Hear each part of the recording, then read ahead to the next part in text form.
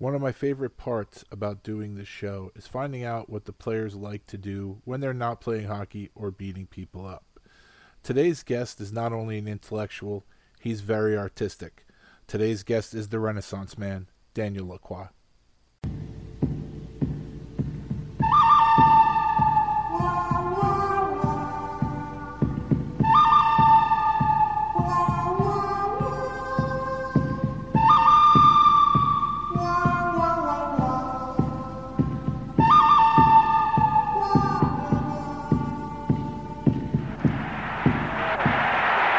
Nystrom really getting some good right hands in.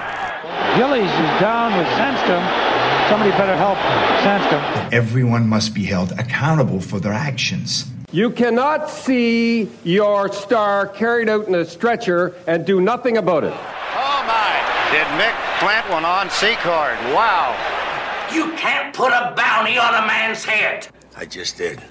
Spinning. Who's he going to go after? The puck drops and Baumgartner goes right to King, flashes him.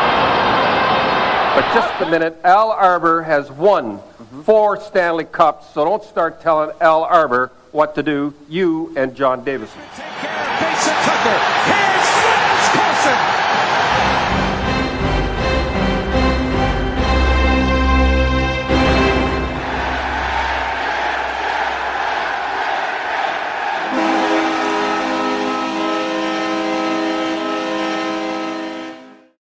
Welcome back to Coliseum Chronicles. I am your host, as always, Joe Lazito. Hope everyone is doing well. I know it's a real quiet time in the world right now, so I figured what better time to bring you episode 17, because there's nothing to watch on TV. There's absolutely nothing going on in the world. Why not regale you in some hockey stories? And that's why I'm here. First things first, as always, I'd like to promote my friend Joe Maricic. Joe is the artistic genius behind my logo for the podcast. Joe is a hell of a guy, and obviously if you've seen my logo or if you're familiar with some of his work, if you're an Islanders fan or a Mets fan or a Jets fan, and you're on social media, I'm sure you've seen some of it. So Joe is, like I said, an artistic genius and a hell of a guy. If you'd like to chat with Joe about having him do some work for you, you can hit him up on Twitter at GraphicsJoker, GrafixJoker, or you can go to loudegg.com. Once again, that's my buddy Joe Maricic, great guy, insanely talented. Hit him up. Also, want to promote a couple of podcasts. Besides my own, if you like this show, I'm sure you'll like the shows I'm about to promote. Fourth Line Voice, now a part of the Hockey Podcast Network. The originator, the old school, the OG, whatever you want to say. The guy who probably, I don't know if he started this genre, but I don't want to say he perfected it. I don't want to pump his tires or anything, but Darren, he's always a great listen. He's putting out 2 episodes a week to catch up, being that he's new on the network.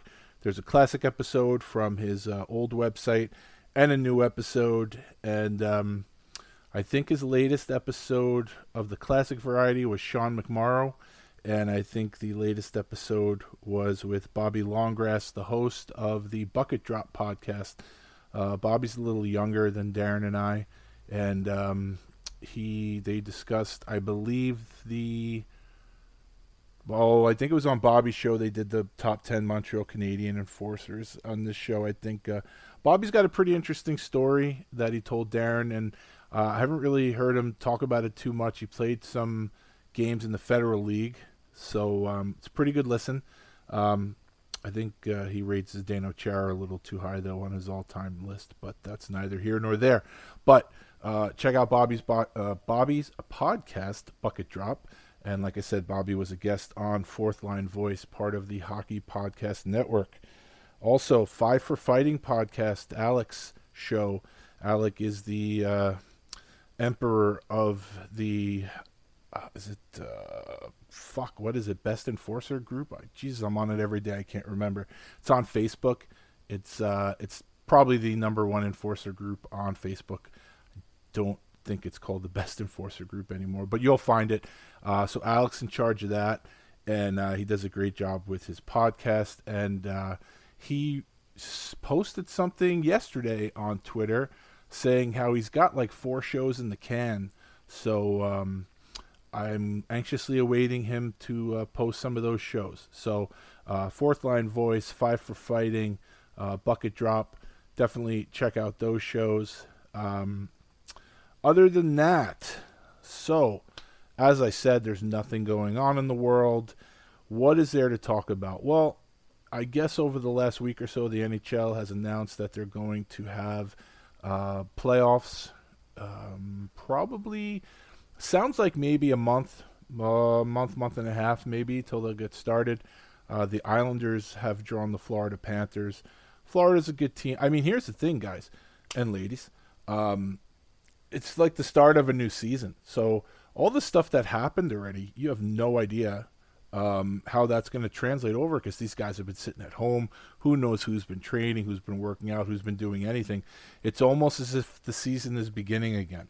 So probably now more than ever, the team with the hot goalie is going to be the team that does pretty well. So the way they're doing it, the top 4 teams have to play a round robin to see who gets the number 1 seed through the number 4 seed. I think the Bruins are getting a little screwed in that one, but I mean, why did they just go through the whole season playing all these games?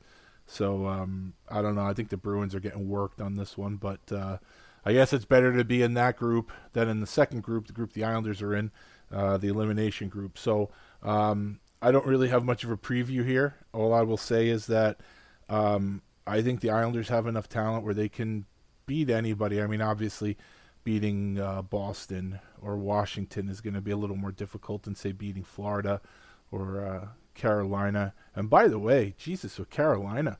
Now, I have ties with Carolina because Dean Chenault is a good friend of mine, and he's an assistant coach there. And Dean, by the way, I want to thank Dean. If he's listening to this episode, Dean has helped me out immensely with a few aspects of this show. He's a terrific individual, and, I love the guy, and, I can't say enough.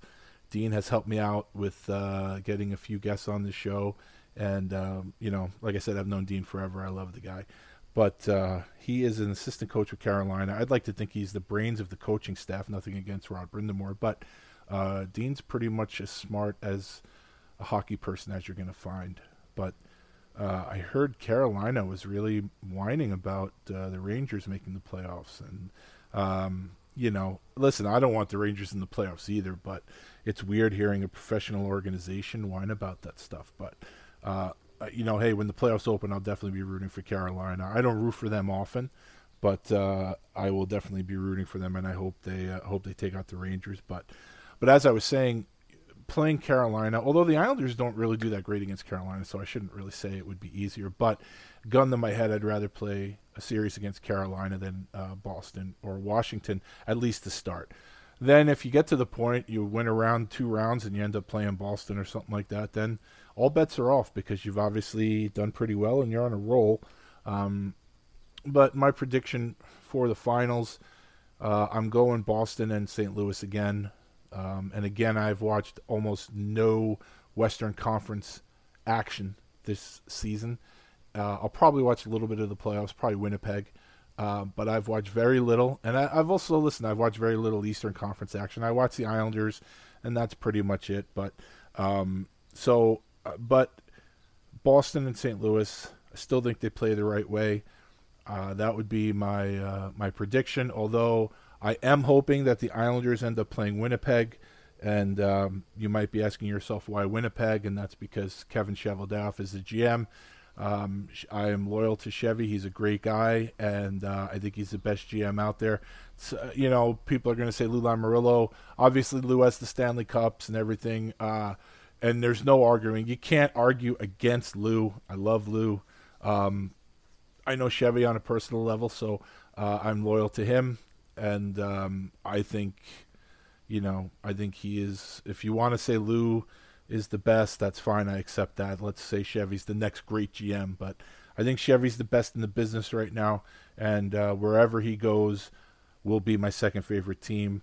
unless, of course, he ends up with the Rangers, which would be cool to have him local, but definitely not cool because I don't want him to win a cup with the Rangers. So if he's going to win a cup, I'd love for him to win a cup with Winnipeg, who has not won a championship, I think, since the Avco Cup.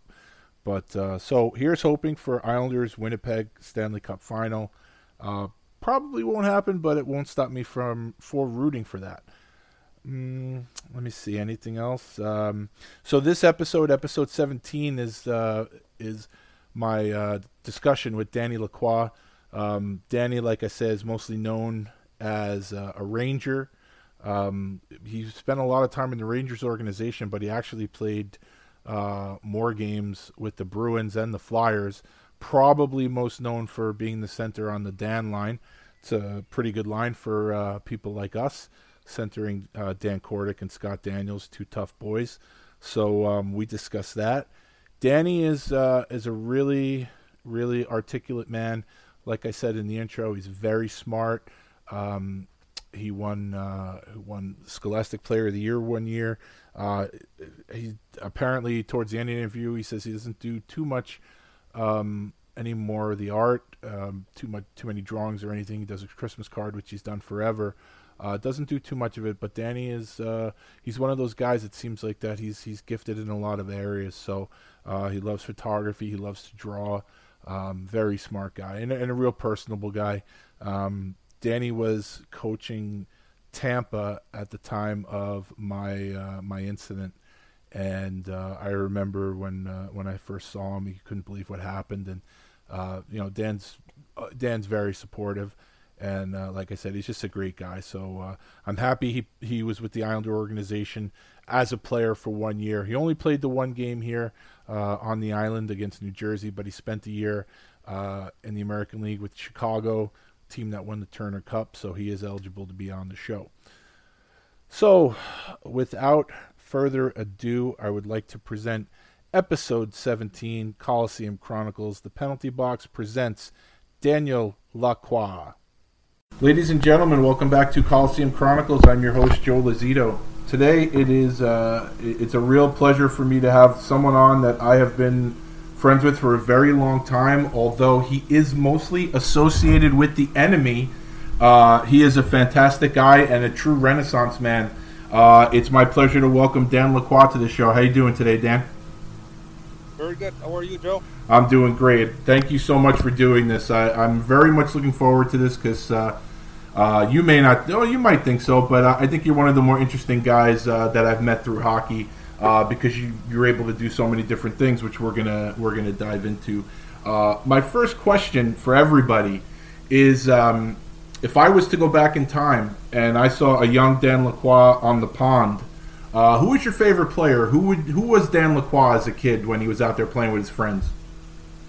Well, growing up, I grew up between Ottawa and Montreal in a little French-speaking town in Ontario called Hawkesbury, and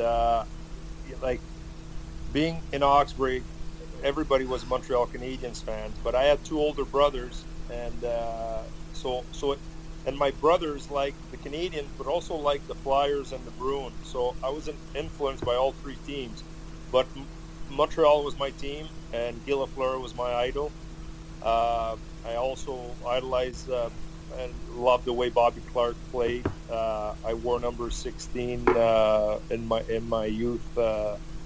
All the way to midget, so 16 was a good number for me. But Guy Lafleur was my idol. Yeah, he seems to be a lot of guys' idol. I know Darren Kimball, he loves Guy Lafleur, and there's a lot of guys that love Guy. Even guys that play physical, it doesn't matter. I think he's pretty much an icon. I mean, so that's no. It's like people down here that maybe idolize a Mike Bossy or something like that. So. Yep.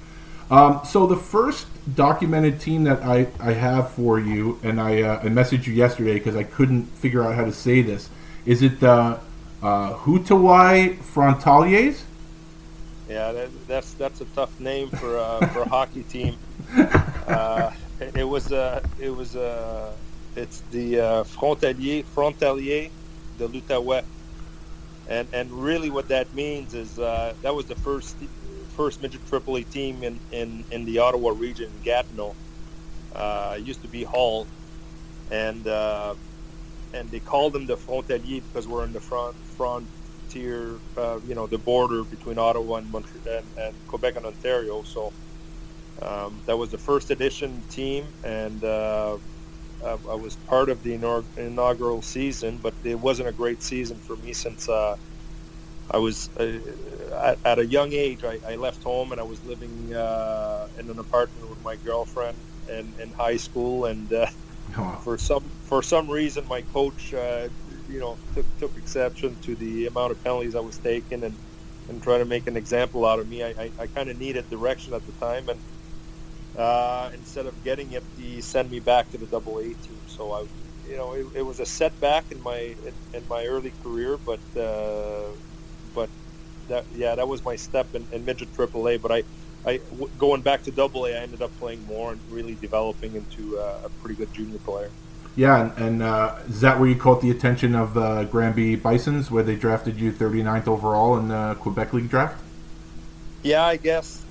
They had seen me the year before. Like back then, you can only get drafted in the 3 first rounds if you're 16-year-old in juniors. So I didn't make the cut as a in my first season, first year of eligibility, and the normal progression for me would have been to come in and be a top round prospect, a first rounder and stuff. And like I said, my year didn't really go as planned, and I ended up getting drafted in the 4th round to Granby, got on a Voyageur bus, which is the equivalent of Greyhound bus, and showed up at training camp and made the team. You make all these French names sound so elegant. I butcher them, but I'm listening to you say all these French. It's just so smooth the way you say it, and I just I butcher them. But your first year in Granby, the research I've done, it leads me to believe that you're very much responsible for the success that Pierre Turgeon has had in his career. I wish. Funny enough, Pierre sat beside me in the dressing room. I sat beside him in the dressing room, I should say. And just a young rookie. I came in. Like I said, I was living with my girlfriend at the time. I left. I got on a bus, and I had to make the team because if I didn't make it, I had nowhere to go. Like I had signed up for a college to study art in Montreal, but I really didn't have a plan, no money. So I got on a bus with my with one bag for clothes and one bag for gear. And the next day I had two scrimmages, 2 fights. I fought an overage guy that we became real good friends, and kind of clanged my way out to earn a spot. We had a real good team. We're first in Canada that year, and we ended up having a really good team. I made the team and got drafted. So when I was looking at the guys who you fought, the one name that stood out to me is someone that I'm a big fan of, and he did get a few games in the NHL, but he's mostly known as more of a minor league legend, and that's Marc Labelle. I think you fought him twice that season. Is there any chance you remember anything about those fights? None whatsoever. It's too long, Joe. I'm trying to. Yeah, no. I remember briefly, but some bouts against older players I remember because, I fought a lot of 19-year-olds that year for a rookie, and I would sit in the dressing room, and I remember my captain Martin Simard, big guy that played in the American League and IHL for a long time and the NHL a bit, and we had another 19 or overage guy that was pretty a tough customer, and a big defenseman, Mario Barb, and then I would hear these guys talk about, no, you leave this guy to me. I'm this guy's running around a little bit, and I would just sit and not say a word. Well, obviously that was always a good challenge for me to make a stamp and being accepted within my team, and so I ended up fighting out of my weight class quite often and getting my ass whooped a little bit. But overall, I learned how to defend myself, and I remember mostly some of the fights with the 19-year-olds and really tough guy. But that Labelle was a really tough customer, and I can't say that I remember any of it. Well, that was, like you're saying, you set up the story where you basically got on a bus and you had to make the team because you really didn't have a plan B. And you obviously caught the eye of the Rangers in the 2nd round. So you played basically 1 year of major junior. and you had a nice season that year, and they drafted you in the second round, 31st overall. So I guess my question is, and I know the way that the league is now is way different than it was back then in terms of coverage that the draft gets and the meetings and all this other stuff. But when did, at any point that season, did you know that the Rangers were interested? Did you know if any other teams were interested? Did you have any sort of meetings or any inclination? Yeah, I didn't know early. Like I had an agent that was looking out for me, and before Christmas, at one point he would come and talk to the other players. Eric Desjardins was one of them. We were playing on the same team, same agent, but he stopped communicating with me, and I'm like, well, I guess I don't have an agent anymore. And then another agent, a friend of mine, Stéphane Quintal, who was on our team, he said, well, why don't you go with Bob Perno, who's my agent? And I ended up talking to Bob, and then through Bob, I got 3 interviews, I believe. I believe Philadelphia. I know Edmonton. I had a meeting with Edmonton at a golf course, and then Richard Rose was a scout for the New York Rangers. Great gentleman, and he interviewed me twice. So I knew the Islanders, the Rangers, Edmonton, and Philly were interested, but Montreal, other team never contacted me, and that year, you have to remember, back then, the same thing. The rule applied. I can only be drafted in the first 3 rounds, and I was rated in the 4th round. So really didn't expect to get drafted. I didn't invite my family. The draft was in Detroit, and I went on a bus with my agent and all his clients and all their families.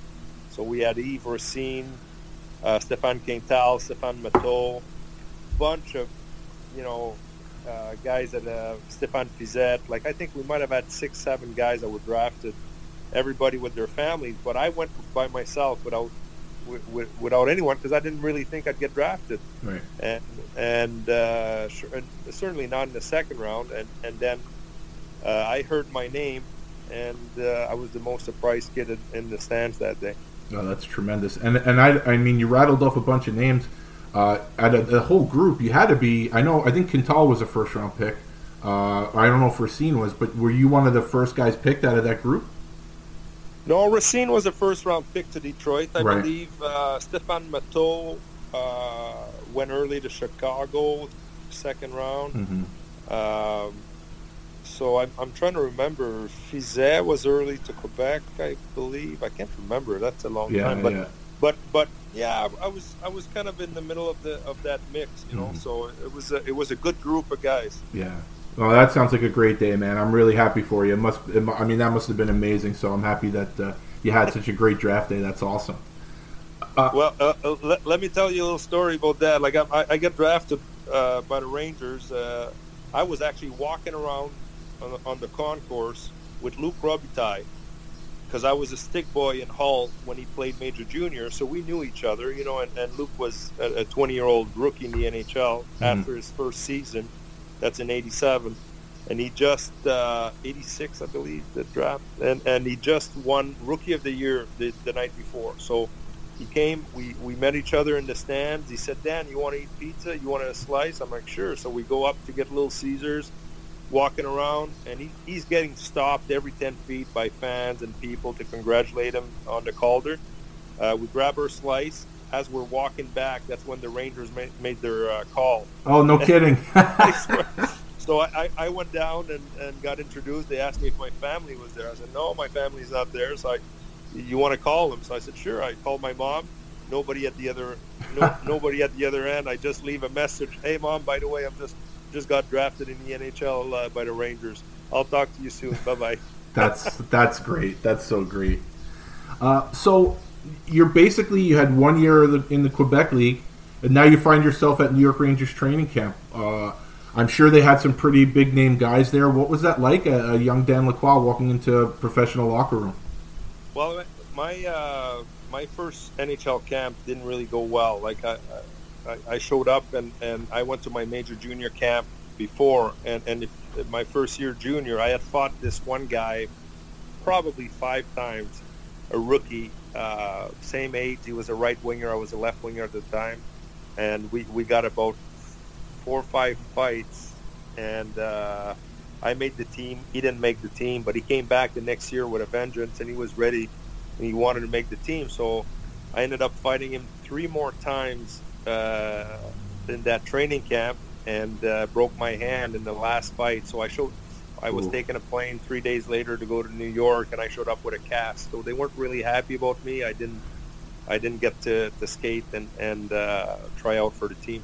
Oh, I didn't know that. Okay, so I was going to ask you about some of the other young guys in camp, like Rudy and Mark Janssens and Mark Tenorti, but it didn't matter because you didn't actually suit up at all. No, I didn't suit up, but I'll tell you what I remember from them. It was the Rendezvous 87 or something, like the Russian series. I remember Alain Lemieux, Mario Lemieux's brother was there. I watched a game with a bunch of rookies, bunch of guys in Armonk. We used to stay there, and I just remember Rudy Postchek. The first time I met him, Rudy was there, and they had Michel Bergeron was the coach, and they had signed up this guy from Quebec, Serge Roberge, and I didn't know Serge, and you know Serge. Oh yeah. Not a lot of people knew about him, and the prize prospect for the Rangers was Rudy. In his scouting report, they said eat snails for dinner. I remember reading that, and Rudy was as tough as they come. But Serge Robert, he could keep up with Rudy because he's a very good technical fighter, and these guys must have fought 3-4 times, 4 or 5 times, and I couldn't believe what I was seeing. Every time they'd get back on, and Robert would do better, and they were even fights, but Rudy was really busting himself up before there was even exhibition games, and that didn't really sit well. So with the brass, so they ended up putting those two. I remember Phil Esposito coming over the board during a scrimmage and said, "That's enough, you two. No more fighting." He screamed at them for them to stop. And then the next day, I think they put them together as roommates, and that was the end of it. They never fought again. They put them as roommates, but that was my first training camp. I remember that. I remember Mark Tenorti being there, and also the other guy that really caught my eye was Jake Caulfield. He was so big. I remember those guys just being so big. So that's a great story with Rudy and Serge. Obviously, I love both those guys, so I love hearing that. So when your hand healed and you went back to Granby, the season you had, I mean, this is power forward type stuff, 74 points. And how in the world do you get 466 penalty minutes and not even lead the league? You ended up being second behind someone named Stéphane Plante, who had 493, but this was a pretty amazing season for you. Well, it was a good season. Since the year before, we had a lot of older 19-year-olds drafted guys, so we were a young team then. So the next year, I had a much bigger role. So I went from a fourth-line player to a steady second-line contributor, and had a really good center by the name of Jesse Belanger, who just showed up at camp and made the team without being drafted, and he was a very underrated player and a good two-way guy, and I benefited from just going at the net. That part of my game was really being at the net and playing an aggressive type. But I'll tell you, if I had any hands, I would have scored 40 that year. I would just go into hard areas and get pucks and battle for pucks but I had a good season, good coaching. I was there 3 years with Ray Alpema as a coach, and he really taught me the way to play defensively early, and then let me flourish offensively and work on my skills, and one thing leads to another, and I'm popping rebounds left and right. Now, 466 penalty minutes would lead me to believe that there had to be some pretty wild incidents. Is there any one that might stand out? From that season, I don't recall. Like, I've got these 3 years a little bit blurred in my memory. Like, I just remember that year that it was more like the year before. I was a quiet guy, didn't really talk, and just wanted to surprise people with. I didn't expect anything. Now I had a little bit more of a reputation. I was drafted, and I kind of, the referees. I played with a net, but I was a little bit out of control. I took way too many stick penalties, and that stayed with me for about 6 years, where I would get a lot of 10 minutes. Those numbers are inflated a little bit. I don't think I probably had the same amount of majors as the year before. Yeah. But I had a lot of 10 minutes. It was kind of a trend in the queue. They would just give out 10s, like if there's 7 minutes left and there's a little bit of a lead on one side, and then the two teams would come and it'd get a little bit scrappy. They'd give 10s left and right. So that's inflated. So, but I recall some bouts, but I think the most memorable ones were probably the next year as a 19-year-old. Yeah. So before we get to those, because there's a couple names I want to throw at you. You went to camp, your second training camp with the Rangers. Now, hopefully this year you didn't have any hand injuries, and it was really your first time getting on the ice with them. Was there a lot of times a young guy like yourself coming in, reputation as being a little scrappy and everything, you find yourself having fights in training camp or in rookie games or anything. So from technically your first camp with the Rangers where you were able to play, what was that like going in, especially because you had been there already, even though you couldn't play, so you kind of got a feel for how the camps go. How was that second camp for you? Well, second camp was okay. Like I wasn't mature enough. Like physically, I wasn't there. I wasn't close. I probably got in there at 180 pounds, 6'2", and I remember my rookie year. We had a rookie camp in Sault Ste. Marie, and I remember fighting Denis Vial. We had Pete Fiorentino, Denis Vial. I'm trying to remember, because not all the rookies. I don't think Rudy was there. I don't think all the young guys were there. I can't remember if Mark Jansen was there or if he went right to the main camp. But I remember fighting Vial in training camp there.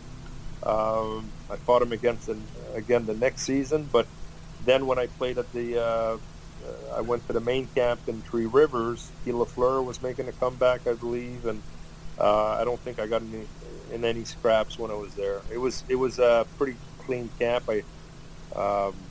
I remember it was a veteran. There was, I don't know, I can't remember if it's Sear, and then GM of Vegas was George McPhee was there. He was a left winger. I was a left winger, and I could tell in his eyes he's looking at me like, "Hey kid, you ain't coming here for my spot." So I'm like, no, I still got a couple of years of juniors. So no, it was an uneventful training camp.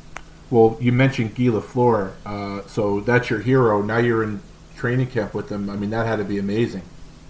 It was great to see him. And he played pretty well. Like he came back after being away from, I think, close to 4 years, and I remember following his regimen in the summer. Like they would have things in the papers about him doing boxing and working out, and he was still skating quite well and scored some goals in the inner squads that we played there, and then they sent me back to my junior team.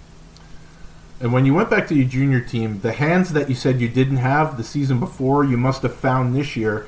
And this is one thing I always try to say to people that try to diminish guys who play physical like you. You obviously got a shit ton of ice time this year. You played 70 games, 94 points in the Quebec League, 45 goals. Penalty minutes dropped. You still had 320, which is still very formidable. You were third in the league that year. But, I mean, did everything click for you this season in terms of scoring and things like that, your whole entire game? Well, I found myself pretty much with the same role on the second line and with same line mates for the most part. And the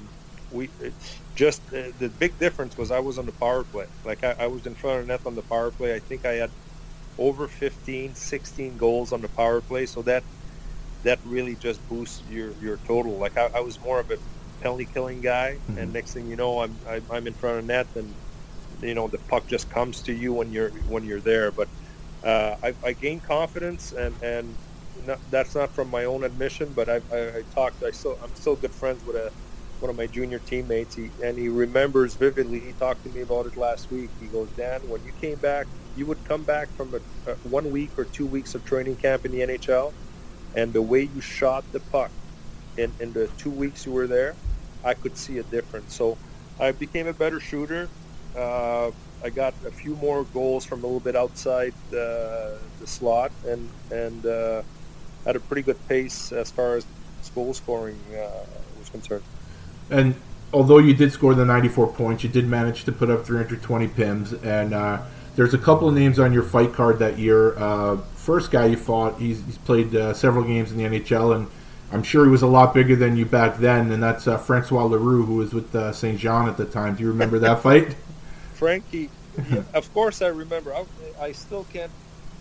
I remember him lining up, and I'm like, how am I going to get to that guy's face? Like, his arms were like extended in front of him, like he was sparring in front of me, shadowing, and I'm looking at him like, oh my God, it looks like he's like 10 feet over there. There's no way I can get. I don't think I threw a punch. Yeah. I couldn't get close to him. I just remember him being a big kid. There was a guy who you did throw punches with. He's a Vancouver legend, and of course he played some time here on the island. You had 2 fights with Gino Ojic in the playoffs. I've only seen one of them, and that one was pretty wild slugfest. And one thing I will say, as I went through all the footage I have of you, you didn't go down too often, and I guess that was maybe a good thing or a bad thing. But Gino hit you with some shots in this one that I think would have put a lot of guys down. Not only did you not go down, you kind of mounted an offense of your own, and I think that was the first fight. Do you remember those 2 fights with Gino? I don't think there was 2. I think probably if there's 2 on a card, it's probably that we got matching kicked out or something. But there was only one, and that's probably the most memorable one here for a few reasons. Like this was a playoff matchup against a team, Laval, that was a way better team, but we were underdogs, but still had a pretty decent team, and I know that Gino was terrorizing our players, and I remember my coach saying, we had the same coach, he goes, Dan, we're going to play these guys, and Ojic is just terrorizing our guys, and my coach used to tell me, like, I don't want you to fight these guys. Like, you got to play. You're a big part of our team. You got to be scoring goals, and so don't fight guys that play 3 shift a period, and we lose you for 15 minutes or something. So I would stay away and refuse, and then he goes, Dan, I'm going to have to send in one guy, a defenseman on our team that was 6'4", 220 pounds. Much bigger than me. He goes, I'm going to send him, but if he gets his ass kicked, you're going to have to you're going to have to go. I'm like, well, you just tell me, coach, like I'm okay to go Gino. I'm if that's going to help our team. Not something that you look forward to, but something that comes with the territory. And sure enough, in the first period, Gino and my buddy Eric go at it. Gino destroys him, and I'm sitting on the bench now, more nervous than ever. I'm like, if you just let me fight him the first game, and I would have taken it without nobody telling me anything. I would have dealt with that, but instead it ended up dragging along, and of course that's not a good it's not a good situation to be in. But Gino was so ferocious. Like, he was tough, a lot of energy. We didn't know much about him. The fact that I didn't go down was partly because I was decent technically. I always felt I could get into fights and hold my own defensively, and I didn't have to. I wasn't a slugger that I needed to kill a guy. I just wanted to get comfortable and set up in my fight and not get my ass whooped. So I would always come in with good technically, and I thought I could handle myself well. And another thing I did, and I learned pretty quick, is I was fighting guys that were 20, 30 pounds out of my weight class, and one way for me to survive those fights would always to like, if you watch that, I would slide and kind of take him towards the board. I always liked to have fights where I was closer to the board, so I could use the boards and the glass as leverage in situations when guys were stronger than me. So the reason I didn't go down on that, not because he didn't punch me hard enough, because I think one time he did punch me and my skates lifted from the ice, but I just bounced off the glass and came back. And I remember not being hurt at all out of that fight, and that was probably the longest junior fight I had. No, that was definitely one to watch. If people want to look for that on YouTube, I'm sure it's on there. It's definitely a fun fight to watch, especially for us since we weren't in it. But you're someone who's always taken pride in outside things from hockey. Like we'll touch on your art later and your photography, but this season you were acknowledged as a QMJHL Scholastic Player of the Year, and I know that academics is always something that's always been very important to you. So and not that you did it for the award, but was it nice to be acknowledged?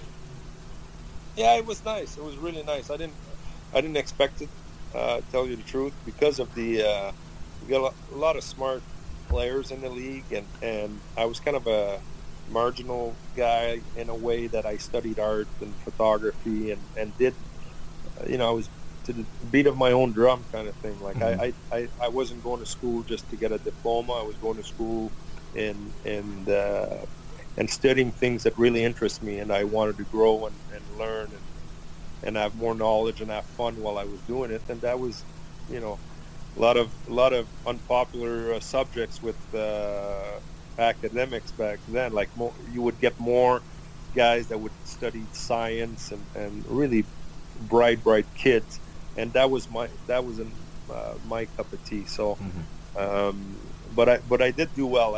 And one of the things is, after my first year junior, I remember being in a fight my first year where I had an infection in my knuckle in my left hand. I ended up being hospitalized for 2 weeks. I almost lost my hand after punching a guy in the tooth and got it infected. So what I didn't do is, at the local college, I didn't quit my classes. So my marks were terrible. And I didn't go to school for a month, and the Q were going to send me out of school because my marks were so bad. So I needed to meet in front of a group and with all the, I don't have the English words actually, so I'm sorry about that, Joe. But that's okay. I needed to meet with the league and my sports consultant with our team, and then I needed to sign something to say that I was going to be committed, and I needed to pass all my class from that session on. So I my first year I wasn't very serious, and then my second and third year junior I was really committed to it, and I really enjoyed going to school and spending time away from the rink. Nice. And that season, after the playoffs were over, you did get I guess you got called up to Denver. It says that you played 2 games. You had an assist. So even though you had been to a couple of camps, now you're actually seeing game action. Although it was only 2 games, how did you find that adjustment? Well, it was a good step. The IHL was an older league. We played Salt Lake City in the playoffs, and I remember watching a couple of games, and just the overall feeling of what pro hockey was about wasn't a good experience for me. Like I got there was some good players. I believe Mike Richter and Brian Leach were there. Simon Wheeldon, I remember, a good centerman captain. But what I recall is that we had 2 first games on the road, and we're down 0-2 against Salt Lake City, and players, if we won and extended the series, we weren't playing until 10 days later or something. So wow. Guys did not want to win games, and it was a simple in math. It was pretty simple. They needed to. If we did win, they would have needed to buy another month of rent, right? And they didn't make enough money even if we won the first round to cover that. So it made no sense for them to win the series, and it showed. So I was so surprised by that this was allowed to happen at a pro level, players came in and weren't really engaged, and it didn't make sense financially for them to pursue and to play any longer. So we lost 4 straight to Salt Lake City. Wow, I never heard that before. That's pretty interesting. They've changed. They've since changed. I was on the executive committee in the American League, and a strong proponent of bringing subsidizing players' rent in playoffs, so that it's not an incentive. They don't have an incentive to lose. Yeah, it should be that way. So I think that has been corrected since. Oh, well, that's good to hear.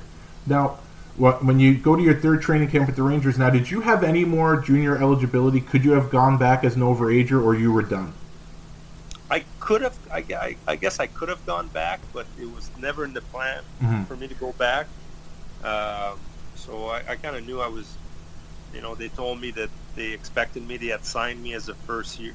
They signed me to a deal my first training camp, and I knew I was going to play. I just didn't know. I knew the team was going to move from Denver to Flint, Michigan. Yeah. And I just reported to camp at a OK camp, and next thing I knew, I was in Flint. And you had a good season. You ended up playing 61 games. You had 28 points, 128 penalty minutes. Now, you played with some pretty tough guys. This is your first year pro. Guys that I see, guys like Danny Vial, Fiorentino, Joe Patterson, I guess at that point was sort of a veteran. You had Rudy there.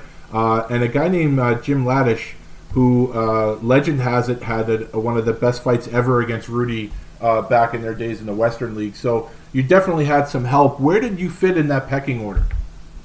Well, I was in, I was one of the 3 rookies. Me, Pete Fiorentino, and Denny Vial would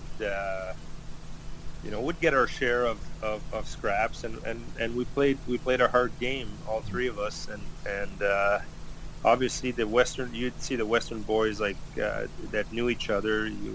We'd play Link Gates and Kalamazoo and some of our other opponents that we didn't know nothing about. It was always good. I remember Rudy and especially Jimmy Laddish was real good to me, and a good influence, a good veteran, and would kind of tell me, I came in a little bit cocky and not knowing. I remember going after Stu Grimson in Salt Lake City, and I jumped the bench. We played back-to-back nights, and the night before I jumped Ken Sabarin because he cross-checked me in front of his net. He went to change, and I jumped the bench. And guys after the game, they're like, Lacroix, you're nuts. We got to play these guys tomorrow. I don't give, and I'm telling them I don't give a crap. They got, I think Rick Hayward, Marty Simard, Sabarin, and Stu Grimson. Yeah. They had more than enough, and we had a tough team, but it wasn't about the other guys. It was just, to me, it was just. I didn't care about the other guys. I wanted to get back at this player who just cross-checked me behind the neck. I wasn't going to accept that. Right. Well, sure enough, the next day, after warm-up, guys are telling me, keep an eye on big. I can't remember if he was 32 then, but keep an eye on him. I think he's looking at you in warm-ups. I'm like, really? That guy, that big guy wants to fight me? Sure enough, he did want to fight me. So anyway, it was. I had a good season with them. It was a good rookie season with good veterans, and it was a good way for me to learn the ropes. How did that fight go with Stu? Well, here's what I did. I'm like, well, if he's the one coming after me, I'm going to find a way to go after him. So I backchecked out of position, and I'm telling myself I'm just going to run him, and then I'll fight him as I backcheck and hit him. So I did that. I backchecked. I hit him so hard that I went flying, and by the time I looked up, he sucked. He had his first punch broke my nose, and all I remember, I still have my gloves on. So I've got my face against the glass, and I'm bleeding profusely, and I can see the fans through a little bit the glass. And I'm like, I'm getting my ass kicked right now. So I got to figure out how to drop the gloves and not get killed. So I did. I turned. I did a little switcheroo. I got a couple lefts in there, enough to make it look good. Then we got kicked out because there was less than 5 in the period. And I came in, and guys were, I remember the guys coming in and going, "Way to go, Danny boy. Great fight, Danny. Oh my God. Look at his face." And yeah, that was my first broken nose. That was Stu that really did it to me. And the guys thought I did pretty well, I guess, in the fight. But once they saw my face, yeah, I didn't win that one. Well, Stu's done that to a few guys, so so you're just one of many. It's not, and it's Exactly. you know. One fight I did have on video from that season, you actually did very well against Stu's teammate Darren Banks. He's another guy that was on Salt Lake. I don't know if you remember that fight at all. Yeah, I remember. I remember Banks because Rick Hayward was a defenseman, a tough defenseman that played in Hull with Luc Robitaille Jr. and I was a stick boy with that team, and I really idolized him. I looked up to him. He was a good junior player. He played a scrappy game, and I remember one game he's coming down the middle, and I stood up on him. I was back checking, and we kind of ran into each other, but it looked like I ran him really hard. He stayed on the ice, so I ended up finding Darren Banks that game. I didn't know who Banksy was, and Banksy had a few LBs on me, Yeah. but he didn't know I was a lefty, so I remember doing pretty well. So.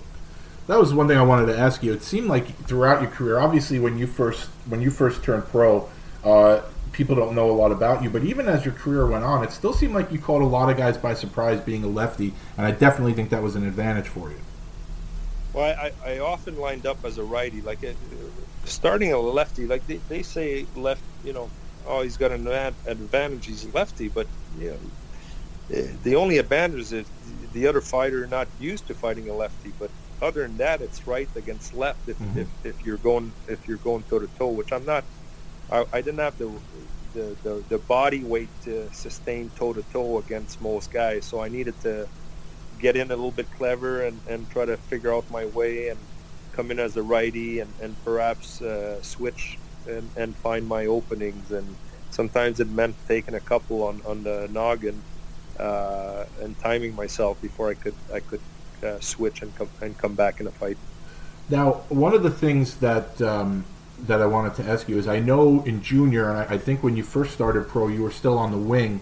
The team now, after the season in Flint, the Rangers moved their affiliation to Binghamton, so now you're in the American League.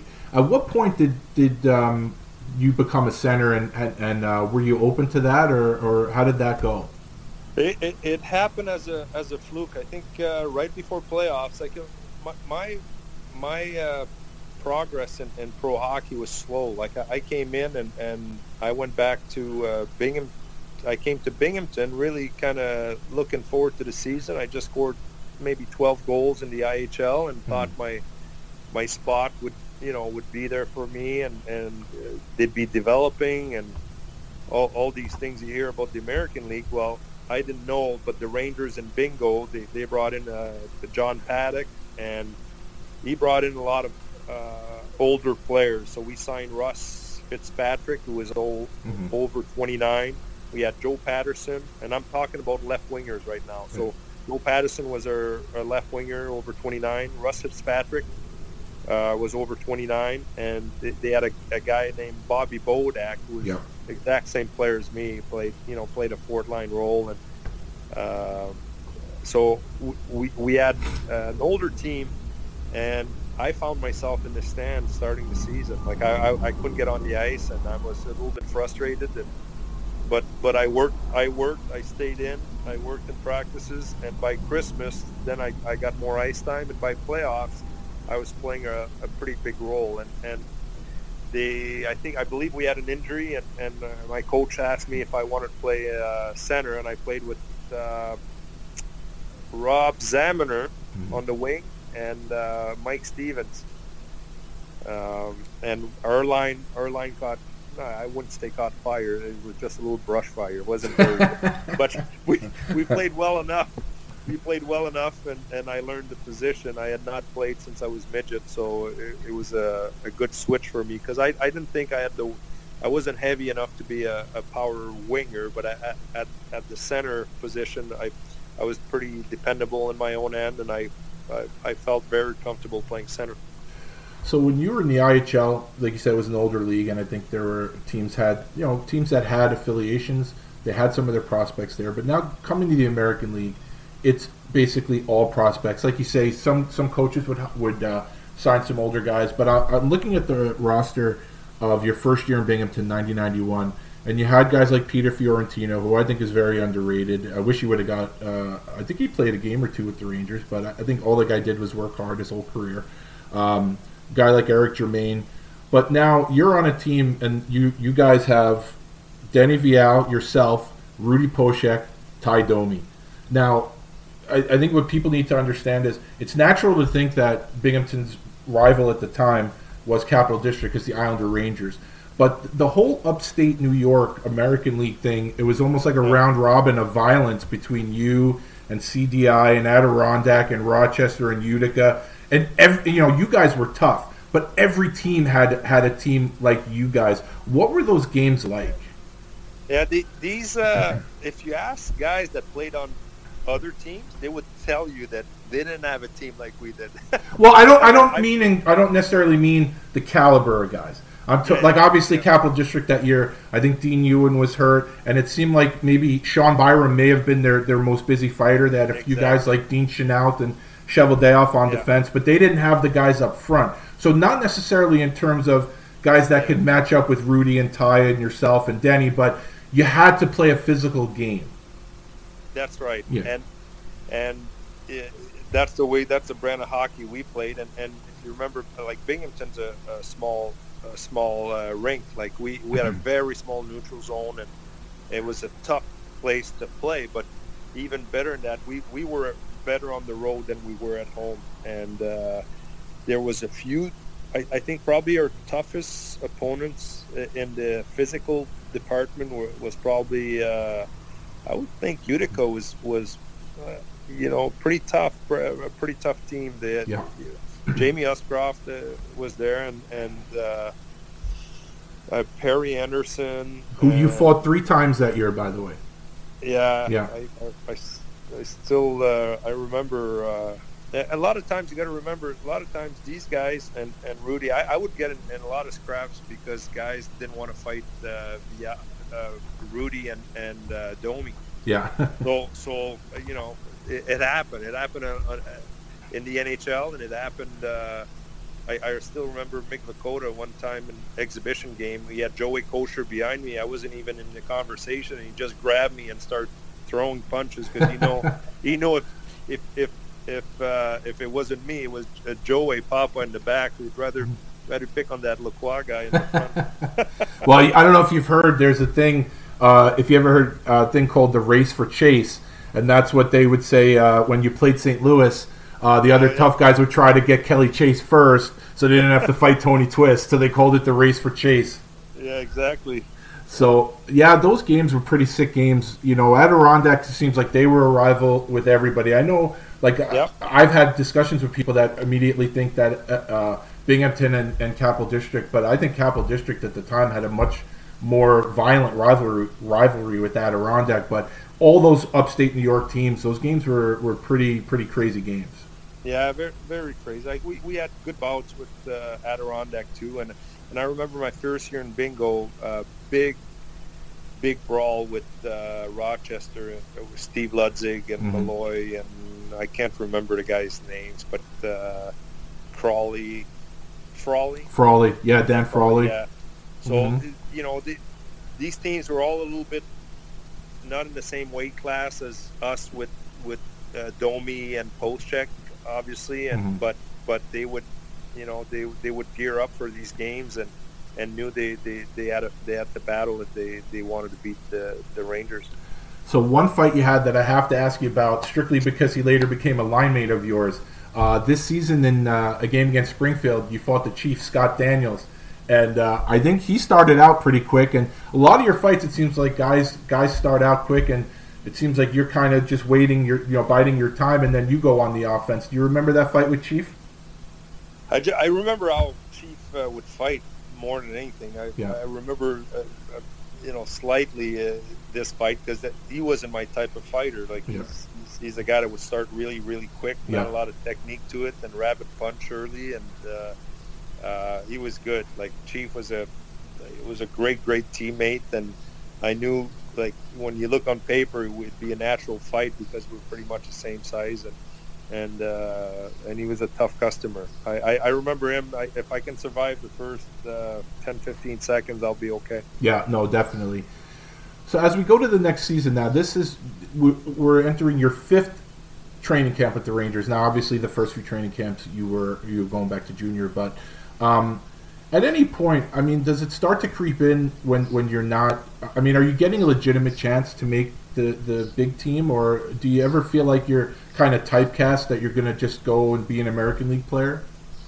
Well, I was typecast for sure, and the thing that was tough with me is that I got in. I was drafted by Phil Esposito and his staff, and then Neil Smith came in and hired all his scouts. Mm-hmm.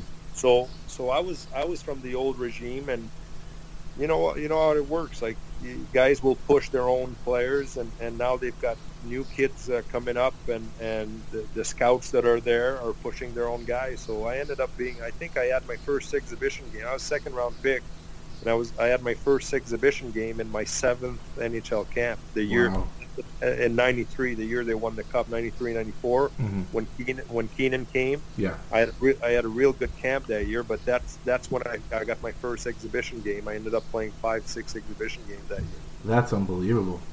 Yeah, that's crazy. So this season in Binghamton, again, we talk about the upstate New York teams, and as I was going through the footage, again, these are sort of random fights, but you had mentioned Utica earlier, and you had a fight with Dean Malcock, who was like a Utica mainstay. He was on their blue line, and it was a really, really good fight. I don't know if you remember that one. Well, I remember Dino. I love Dino. Like, I played with him in Chicago with the Wolves, and he became my best buddy, my roommate. And he would remind me how much he hated me when he played against me. And sure, you know how that works. Yeah. Like, you end up on the same team and you become best friends. So Dino was a tough customer. Oh my goodness, I don't remember much about that fight in particular, but I remember seeing him in a lot of other battles, and he was a big boy. He played the game the right way, and he was a tough customer. And one of the things now that I always lament about the way the game has, let's say, changed. Some people call it evolve. I don't necessarily do that, but I think when you get rid of the physical play and the physical players, you lose a lot of characters, and especially at the American League level. I'm sure you ran into your share of characters, and one of those guys who I'm not sure if you remember, he played some time in Rochester, and you ended up fighting him this season, and that was Bob the Hammer Fleming. I don't know if you remember the Hammer. I still remember the Hammer. I didn't know who he was. I remember they signed him to kind of face us because we would go in. I remember going for a puck, and I can't remember the coach's name, but he would scream at me all the time and give it to a few of our players. Was it Van Boxmeer? Was he the coach then? Yeah, he was coach at one point, but I can't remember if that season. It's probably Boxy that signed Fleming, but I remember him saying something, chirping at me before the period started, saying I couldn't skate, and I'm like, all right, I can't skate. Yeah, you're probably right. I can't skate. I went in the corner against one of his defensemen, and I was second on the puck, and the guy didn't want to go first. I came out with the puck, made a pass, a shot was taken. I came back in front, beat that defenseman, put the puck in. I just came back. I came back. I looked at him. I said, I don't really need to skate, Boxy, or whatever the name was. I can't remember who it was, and he was so infuriated that his soft defenseman let us get the puck and beat them in front of that. The next game, I see this guy, number 32, and I believe I was playing with a jaw bar. I had broken my jaw against Kirk Tomlinson in Adirondack, and I just came back, and I'm playing with this kind of thing, protecting my jaw, an eye-tech thing, but this guy Fleming didn't really care much. He's lining up and I remember putting the puck between his legs and trying to go through him to go. I said, he's going to turn, go get the puck, and I'm going to run him. Well, he let the puck go right by him, and when I look up, he had no gloves. He was waiting. He was waiting for me, and I didn't want to get in a fight. I was barely coming back from my broken jaw. I'm like, I can't be fighting. My doctor told me not to fight.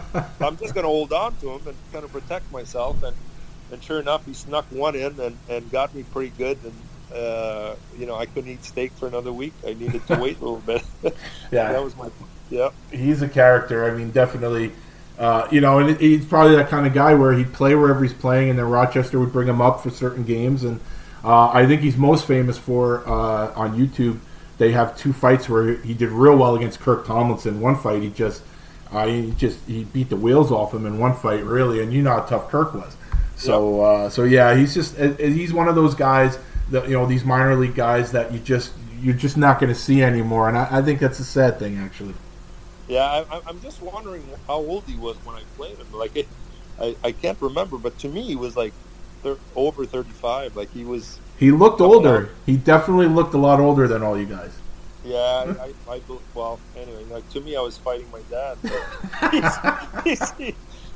But he's tough. He's tough. I just remember, look at this guy. Like, they just signed this guy up. Hey, Dad, I guess they signed this guy. He's coming to. They signed him just to play us. I'm like, really? This guy? Like, anyway, it is what it is. So when we go into the next season, and you had another fine season with Binghamton, you had 43 points, 255 penalty minutes. So when you first started, you had guys, like Rudy and Denny Vial, Ty, and I think this was the first year. I think you played with Darren Langdon, who was as tough as they come, but a completely different style. And I don't think he intimidated guys like Rudy did. But he was more of a technician. And again, you had guys like Fiorentino there and Marcinishin. And there was a guy who played a few games, I think, who went on to a little more glory later on. But is there any chance you remember anything about a young Sasha Lakovic playing some games in Binghamton? Yeah, I do recall when we signed him, when he came to us. I remember him in practice, the way he skated and the way he looked, but I don't recall him in games. I believe he went to Utica afterwards, or I might have played against him afterwards, and then I saw him. The next time I saw him, he was in the movie The Miracle. Yeah. As a Russian player. Yeah.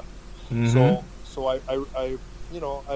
I remember him in practice, having him on the line once in a while and trying to help him out and talking to him. But I remember him being a short, stocky guy, looked a little bit like Ty Domi in the way that he handled himself and skated out there. And again, with this season, we continue Dan Lacroix versus Rochester. You fought Dan Frawley again. I have it as you fighting him 5 or 6 times. Was there anything personal with him, or it was just results of what was going on in the game? More results. Like, he was an emotional player and played the game really hard, and pretty much cut from the same mold. We butted heads, but he was such a good competitor and a good leader for his team. Like, I really respected him, the way he played the game, and we would end up matching up pretty well, and I just remember, like, he would fight. So I'm not sure he would even hold on. Sometimes this guy would just punch with 2 hands and just try to really end it early, and he fought like he played. And a teammate of his who you always seem to hook up with that season more than once was another minor league guy, Bruce Shoebottom. Bruce Shoebottom, yeah, I remember him playing against him in Portland. If I remember, yep. I think he was in Maine. He was, and with Kaminsky, and then they got him in Rochester. I wanted the puck in his corner. I wanted him to turn and go get the puck so we could run him.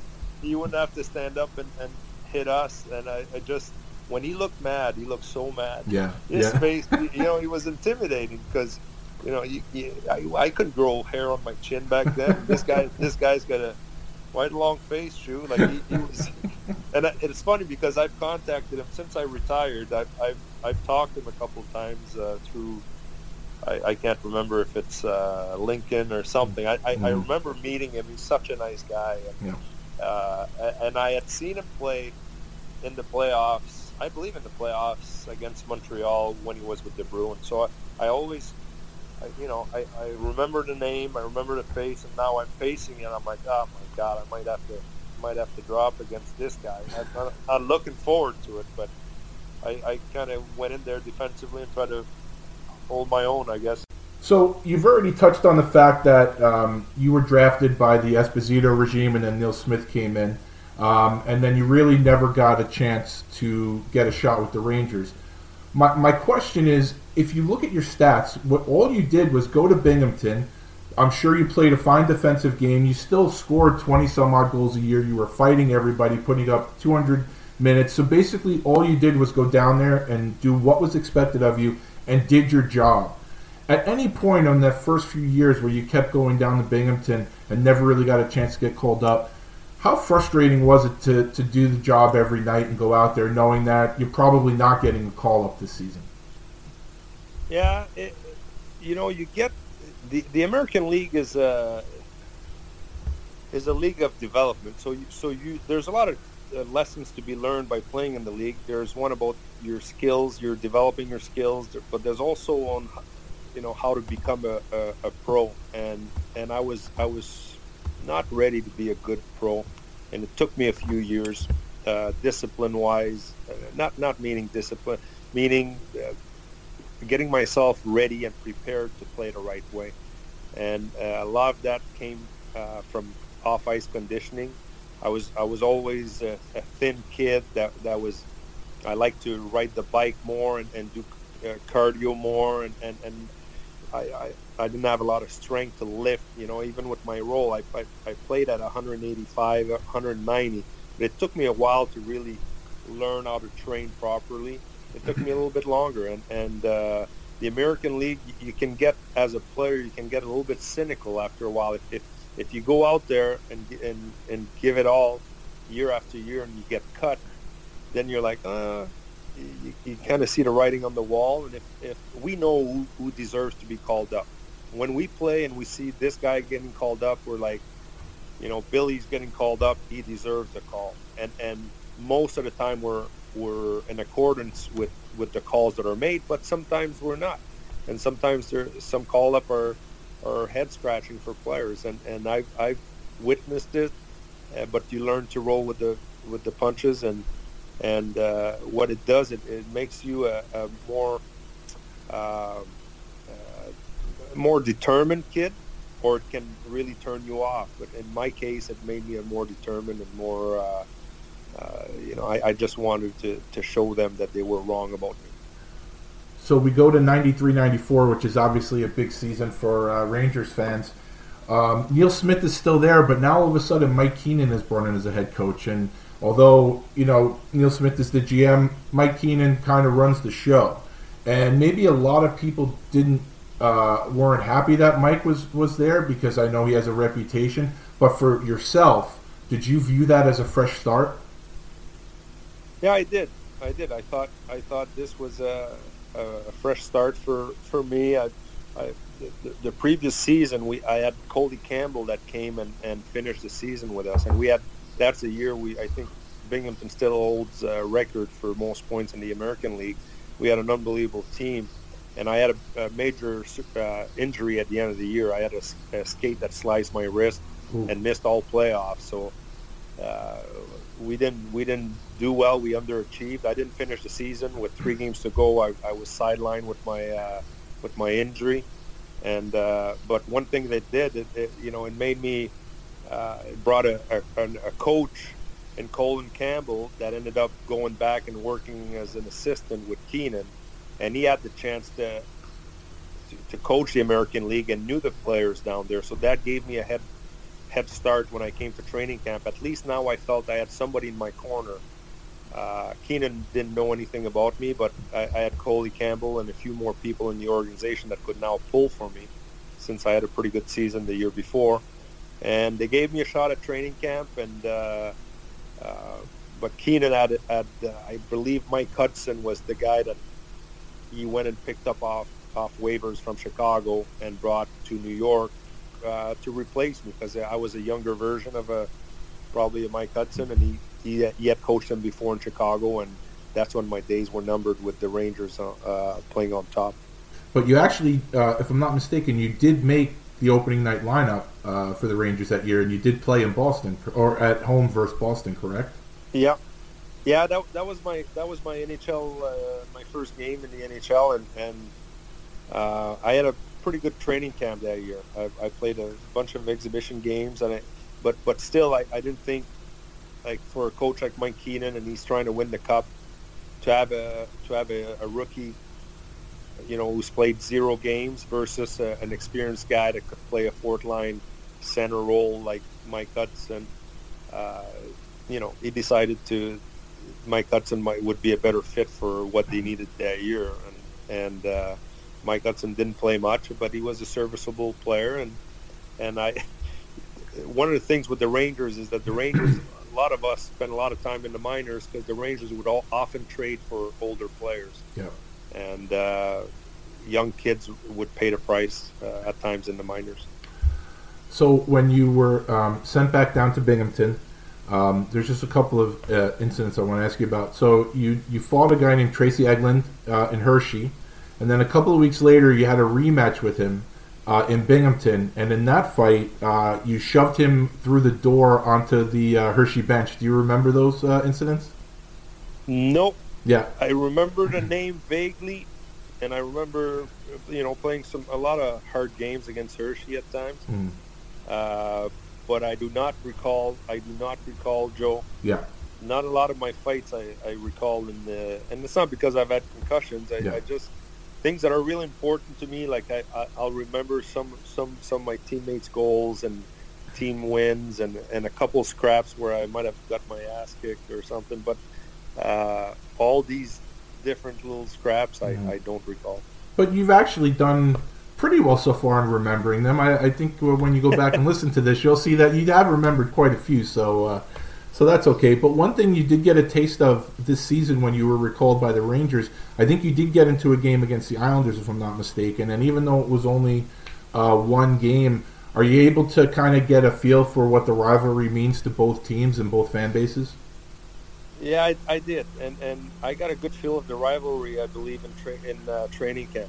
I remember playing exhibition games against the Islanders, and I think we might have played back-to-back, or one on the island and one in New York, and I remember feeling it then. I remember some of the Rangers, the conversations in the room. I remember Joey Kosher in the room talking about who we're playing, and guys getting up, and you could feel that it wasn't just an ordinary game, and you felt it within the dressing room, within the players, and then when you got out on the ice, you felt it from the fans, from the excitement and the energy that came from the fans, and those were always really fun games, and it's great to be part of such a rivalry. At the end of the season, you are freed from the Ranger grasps, and they trade you to the Bruins for Glenn Featherstone. How did you feel about that trade? I guess on one hand, they're the only organization you knew, but maybe on the other hand, you have a chance to actually make an NHL roster and stick. What were your feelings about that?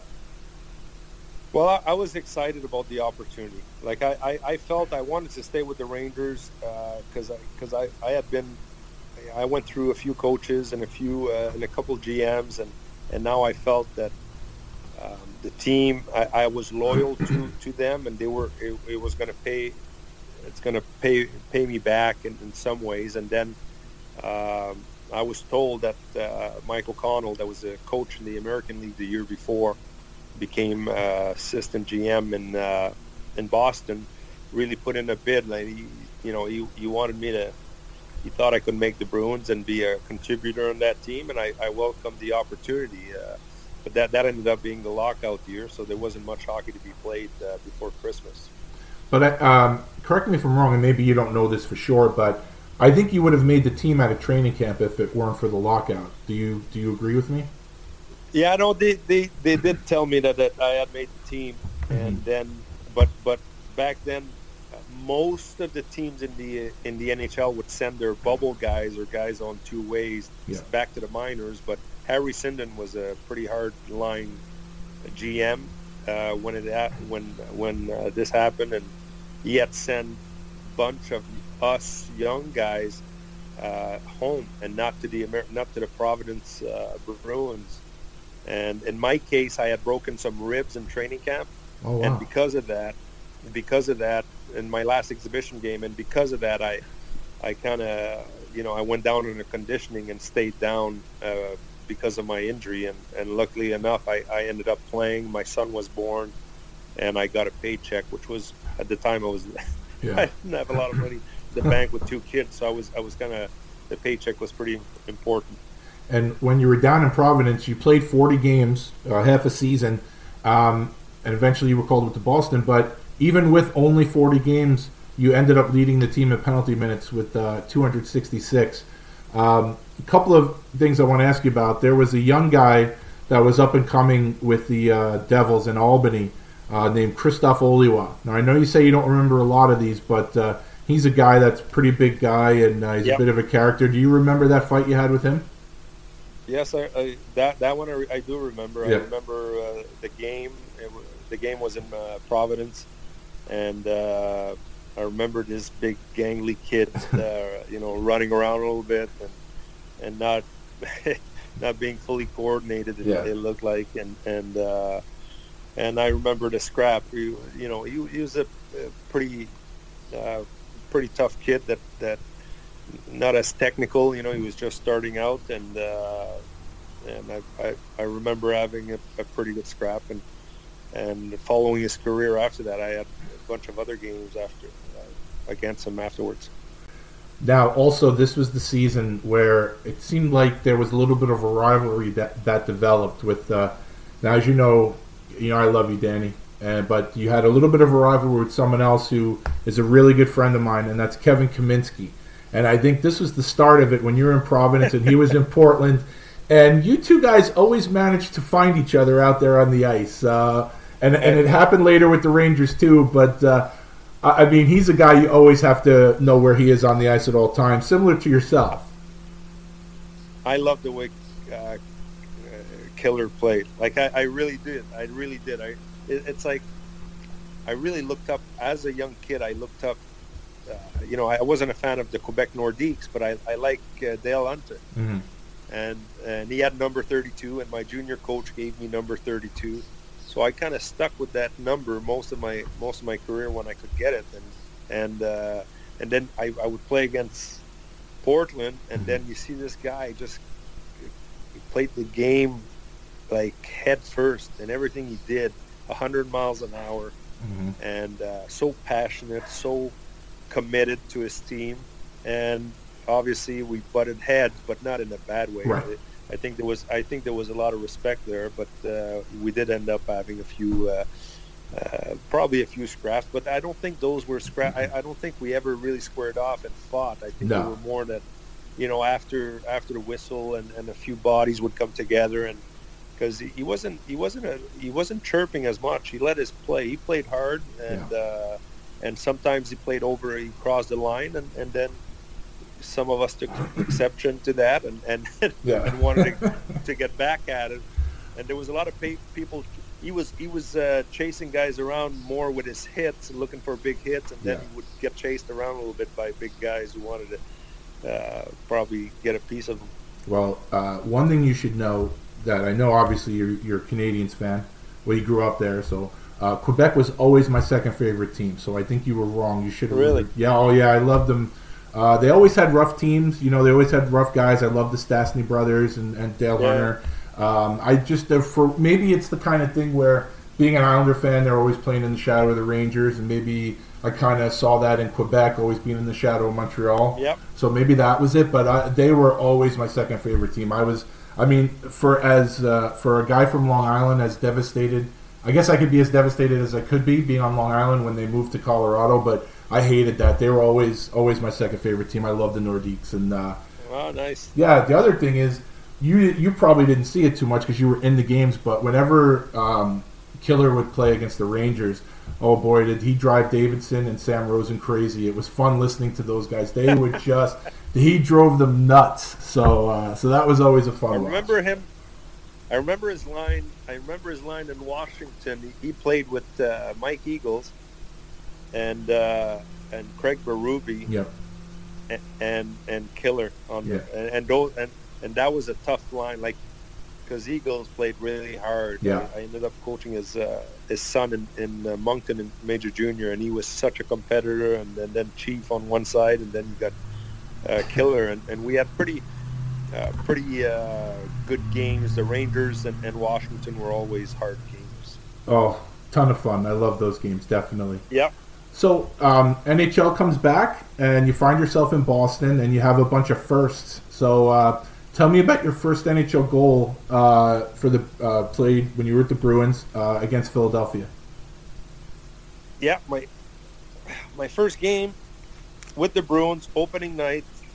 It's the last year of the old Boston Garden, and I just happened to go to the net. Shot is taken. I take the rebound. I put it in on Dominique Roussel, I believe. So opening night, I'm like, well, I'm feeling pretty good. We won 4-1. Cam Neely had only 3 goals. Who got first star? Who got first star? You or him? Cam Neely. Yeah. They call him Bone. Cam was unbelievable that year. In a shortened season, I think scored 50. Yeah. And he was such a beast. And but I had a good. Yeah, that was my first game at the old Garden for the Bruins, and opening night. I said, well, that's going to be. I'm getting an opportunity. I'm going to have a chance to tuck a few in, and that was my only goal this season. So, you did have a few fights for the Bruins. Your first NHL fight, I guess, technically your first NHL fight, because like you said, you've had fights in the exhibition against the Islanders, whatever. But your first NHL fight was against the Canadian Lyle Odeline. Do you remember that one? Yeah, I do remember, and the reason I remember is that we had played, I can't remember how many games we had played, but the team wasn't playing well in Boston. Like, we had a strong first line with Adam Oates and Cam Neely and a couple strong Ds, but there was a lot of, the third and fourth line, and we weren't young goaltender. We weren't winning a lot of games. And I remember reading or hearing that, they would place some of us on waivers, or there might be some changes coming to the fourth line. So I'm like, I'm not going to go down without a fight. Like, I need to get myself involved, and I would try to get some hits and create things in games. But I never got a chance to get a scrap. So I remember playing Montreal and bumped into Odeline, and I told him, you want to go? He's like, no. I'm like, come on, man. I really need one. Like, and then he, and I knew he was a lefty. I believe he's a lefty. So I went left on left. So I had no arms done, and it wasn't much of a fight, but at least it might have bought me a couple more weeks in Boston. And then while you were there, you ended up fighting Paul Laws, Mike Peluso, and you had a really nice go with Chris Tamer. Any of those fights stand out to you at all? I mean, you didn't pick on little guys there. No, I do remember. Being in the NHL is my first.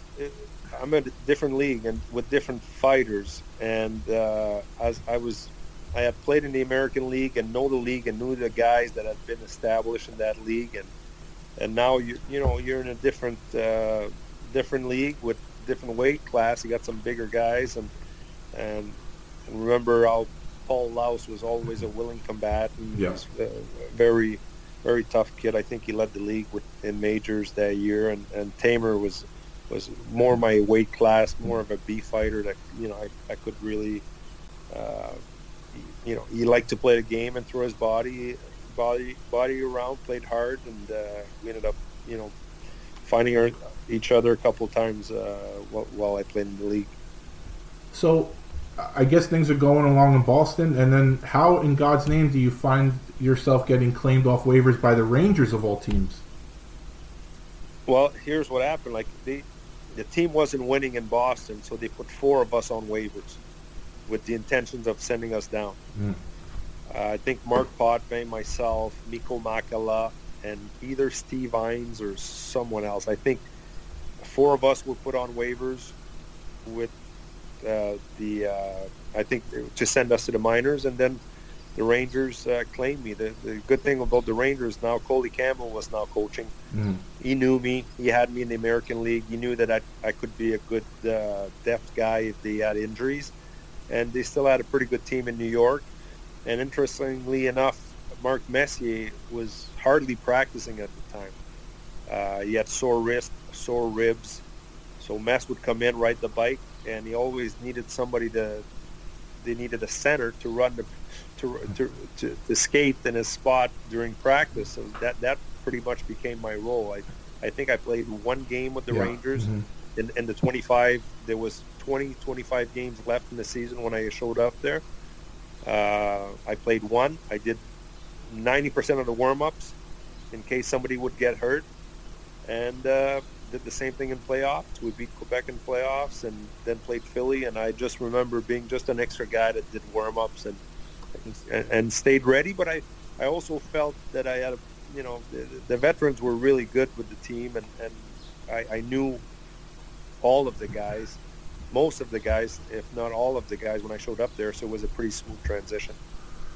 And then going into next season now, so now you're coming back, you're going back to camp with the Rangers, and like you say, Colin Campbell was there. So because they claimed you, but then you only ended up playing the 1 game. When you come to camp next year, do you have the discussion with Campbell at all, where he basically tells you, "Look, I'm going to give you every opportunity to make this team," or were you at least a little concerned that it was going to be more of the same with the Rangers? No, I kind of knew it'd be more of the same. Like I knew where I stood. By that time, I had enough experience and didn't think too highly of myself to think I should have a spot come into camp. So I knew I would have to earn my spot, that there'd be extra guys, and my goal was always to do my job as well as I could and find a regular spot on the team. And if they had other plans and other players, I wasn't an expensive player, so knowing that you're also oftentimes an easy guy to send down, and I'm like, well, I'm gonna come in and try to earn my spot, and that's what I had to do my whole career. In that season, you ended up with 2 goals for the Rangers. Your first Rangers goal was against Washington. So even though it wasn't your first NHL goal, was there sort of a relief in the fact that you've been in this organization for so many years, and you actually finally got some games with them, and you actually scored a goal for them? Yeah, I did take a lot of pride in being with one. All my contracts were signed with the Rangers. Like, I never signed with the Bruins. I was traded to the Bruins and went back to the Rangers. And, by that time, it's my 8th NHL season. And to be able to feel confident and comfortable with players that I really liked. Like, I really enjoyed the group with the Rangers and the dressing room they had. I was good friends with the guys that I played in the minors when they started, like Mike Richter and not often, like Leachy didn't play in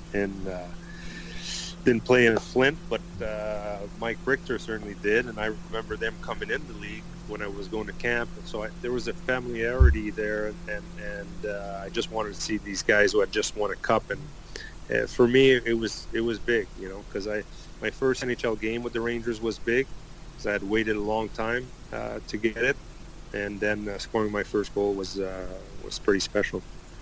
At the end of that season, you became a free agent, and you signed with a team that was probably perfect for you. I think it worked out pretty good, at least for almost 2 seasons. What led you to sign with the Flyers? Well, I had a couple teams interested, and I like the East. To me, there's when I played with the Rangers the previous season, Coley Campbell would a lot of when teams were a little bit softer, I wouldn't be in the lineup. I wouldn't play. But anytime we played Jersey, Washington, I would be in the lineup. So we'd come and play Montreal, I'd be scratched, and then when we'd play harder teams, I'd play. And Philly was one of the teams I played, and it was always a team. When I grew up, I liked the Flyers and the Bruins and the Montreal Canadiens. So now to have a chance to play in Philly, I thought that was a pretty good fit. And when you walk in, one of your assistant coaches is Dave Brown. How'd you get along with Dave? Love Dave. He was really, really good to us players. Like, he wasn't far removed from. I think he was only that was his first year or second year coaching, and he was really good to us. Really good to a young kid, to a kid like me that once in a while would scrap. He was always really supportive, and I remember him between periods coming in, always tapping on the pads if one of us had a scrap, and always very encouraging and very good listener, a man of a few words, but would get a pretty good read on situations and had a good way to simplify situations that sometimes us players have a tendency to overcomplicate at times. One of the things that I think is very special about you, a player like yourself, a player like Kevin Kaminsky, Mark Jansen, Zen, and Konopka, is that you play the physical role, you drop the gloves, but you're all centers, which is a very rare thing. And because you're a center, you go to Philadelphia, and now all of a sudden, how did the Dan line happen? Well, just the combination of, like, we played hard lines in every team in our division had pretty big lines, and if you remembered, Mike Peluso, Randy McKay, and Bobby O'Leek were the big line in Jersey, and that kind of put the standard, like, who in our division could play a line like that. Not a lot of teams had the manpower to do it, and on our side, there was John Drews would be with our line once in a while. He would come in and out, and we did a rotation with 4 guys, or a guy maybe called up from the minors. But we did play a lot of games together, and we had fun playing together. And we had such a good team that when you put the puck deep in the corner, Dan Kordic wasn't going to go try to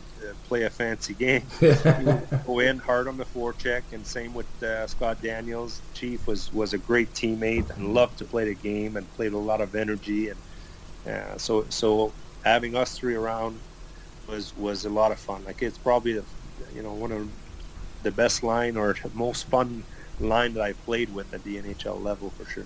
See, and this is what I'm talking about. So you talk about the Devils line, and obviously I like, Mike Peluso, I like Randy McKay. Not really so much a Bobby Holik fan. But on your line, and a guy like Jansen's in Hartford, let's say, where he's playing with Stu Grimms and Kelly Chase, you guys to me are the X factor, where you could go to Washington and put killer between, say, Craig Berube and Chris Simon. You could play between Kordic and Daniels. Jansen's between, Chase and Grimms. And to me, that's what makes you guys so special. You don't have to put a guy like Bobby Holik in there. You could put a legitimate guy like yourself. And I'm not pumping your tires here. I mean, you know how I feel about you. I think you're tough as nails. I think you could play a good defensive game. But that's, to me, the difference between all those other lines, all those other fourth lines, and like when the teams that you played on, is because you play the game like a tough winger, but you can take faceoffs. You can play defensive center, and that to me is the difference between your line and the line in New Jersey, because I'd take you over Bobby Holik any day of the week.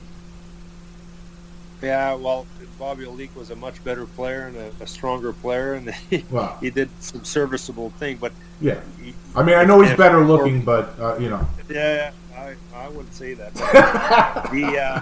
For us, like, sometimes when you add 3, Kordic was a heavyweight guy, but Chief and myself were, more like I always call them B fighters, but we're guys that will show up every night and play a hard game, and sometimes you have strength in numbers. And in our case, you've got 3 guys like us that will go in, and most nights we just want to have an easy night and play a good game and have fun. Like, we like to play the game. That's what we want to do. So most nights that would be the case, and then some nights, it's going to be a battle. One of those nights that was a battle was the night that you had your first Flyers fight, regular season Flyers fight. You picked on a little guy in LA, Matt Johnson, small guy, if you remember that fight. And then later in the game, you gave Kevin Stevens a pretty good elbow, and you were suspended for that. So I guess question one, do you remember the fight with Matt? And question two, did you deserve to be suspended for that elbow? Yeah, I remember both, and I did deserve the suspension. That was my first game with the Flyers. We started on a West Coast trip, and Steven, I lined up Stevens with my hip, and he got away from me, and I kind of, when I saw it again the next time, I'm like, oh my God! I raised my elbow and got him where he stayed on the ice. So I knew right away. Him staying on the ice, that was a big hit, and I looked down the bench, and then I knew Lindros, Eric knew who Matt was, and he said, well, just be aware he's going to come after you. And, and I'm like, oh, that's a big guy. That's a little bit out of my league, but I said, well, I'm going to find a way to hold on to him, and and that's what happened. And it was also a statement game for me, playing my first game with my teammates on a new team. So I remember that game vividly. So that whole season, you played 74 games, 7 goals, by the way. That's not too bad. I don't know how many Bobby Holik had that year, but 7 goals in 74 games. So you're playing, I would think you're playing regularly. Did you just feel confident? Like, did your game go to a different level? Because I always think a lot of your fights, I thought they were very entertaining. But even this season, like, say, you fight guys like Matt Johnson, you fought Denny Lambert, you kind of gave it to him. You fought Jovanovski, you gave it to him. You did real well against Wade Belak a lot, and that's Wade Belak up and coming. The guy's just a monster in waiting. So in your playing and in your fighting, did everything just feel like it came together that season?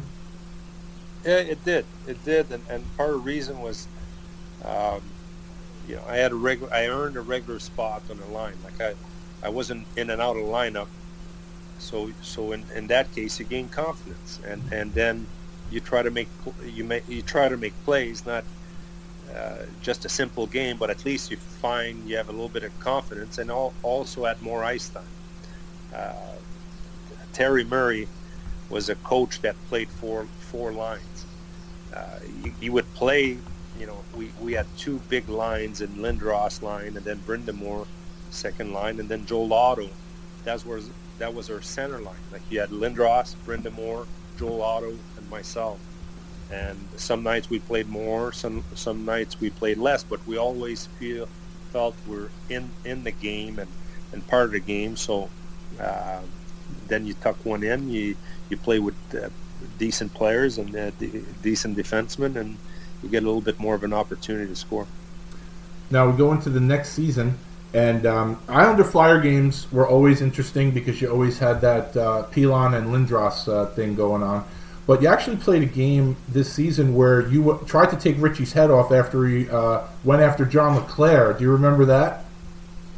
I do remember, and I remember that because there was a lot of pressure on us to do something about Pilon in the press. And now after my first year in Philly, we had changed coach, and so it was a totally different way of being coach when we without Terry Murray, and I remember the game before we played him that he took a run. Richie took a run at John LeClair. So now it's back-to-back games. And after the first time we played him, we never had a chance to go on the ice. And I remember Dan Kordick saying, like, I want to grab a piece of that guy, and but we never got on the ice at the same time, and that wasn't going to happen that night. And then the next game we played, he goes again and takes a run, and I happened to be on the ice, so I beelined. Yes, you did. One thing I forgot to ask you about the season before with you and Chief and Dan Kordick. I would imagine that there were games that probably were against divisional opponents where maybe the three of you guys kind of maybe had to huddle up before a game and say, well, this happened last time, we got to take care of this guy, or if this happens. Did you ever have, and you don't have to get specific, but did anything like that ever happen with the three of you? We all felt different about our roles, and I wasn't, I was raised a different way. Mm-hmm. I was raised playing by different coaches with a different, like, how can I say, like some fighters have a code, and I know Dan Kordick had a real way to see the game, and if somebody did him a favor by dropping the gloves when he felt he needed to, and had asked nicely, then he would in turn, next time he would play him, he would say, well, I owe him a fight, so I can't say no to him. Right. In my book, dropping the gloves was always about what was best to my team, and if I can get the other team to take 2 minutes and drop, and me keeping my gloves on, I would do it, because it was all about, you do that in order to win the game, and for your advancement, to make playoffs and to win a championship, not just to stay in the league and get the code, and I need to respect him, give him time, it's about winning the game. And we had different views. We had conversations before games, and I would say, I'm not fighting that guy. Mm-hmm. We would need to be down by 3 goals for me to fight tonight. I have no reason to even want to give that team momentum. Mm-hmm. Why would I even put myself and my team in that situation? And then in our conversation, they would say, well, I'm not the same, Dan. I'm going to probably go him. And so anyway, we had those conversations often, and we didn't see the game the same way, but we sure respected each other's views. Someone who I think you have a lot of respect for, just in the conversations that we've had over the years, is an ex-teammate of yours who you ended up fighting in your second season with Philadelphia. You fought Ty Domi in Toronto. I think that was the only time you guys may have fought in your career, correct? Yep. How'd that go for you? Well, that's one that the game's not going too well, and we're losing in Toronto. I remember having a really sore back, and wasn't sure I was going to play that game, and then some other guys couldn't play, so I could hardly tie my skates, and I'm playing the wing and not seeing a lot of action, and there's a neutral zone face-off, and I get put out there. So I know if he puts me on the left wing, I'm a center, he puts me on the left wing and Ty's on the right wing, then I go to Ty. I'm like, Ty, you want to go? Like, I want to change the momentum of the game. We're losing by a couple of goals. And he goes, nah, ask Kinger on the other side. He'll fight you. I'm like, all right. So I'm going to go ask Chris King as soon as he drops the glove, the puck. And as Ty says that, they drop the puck, and then Ty's put on a show. He backs up and then starts sparring, and so we end up going.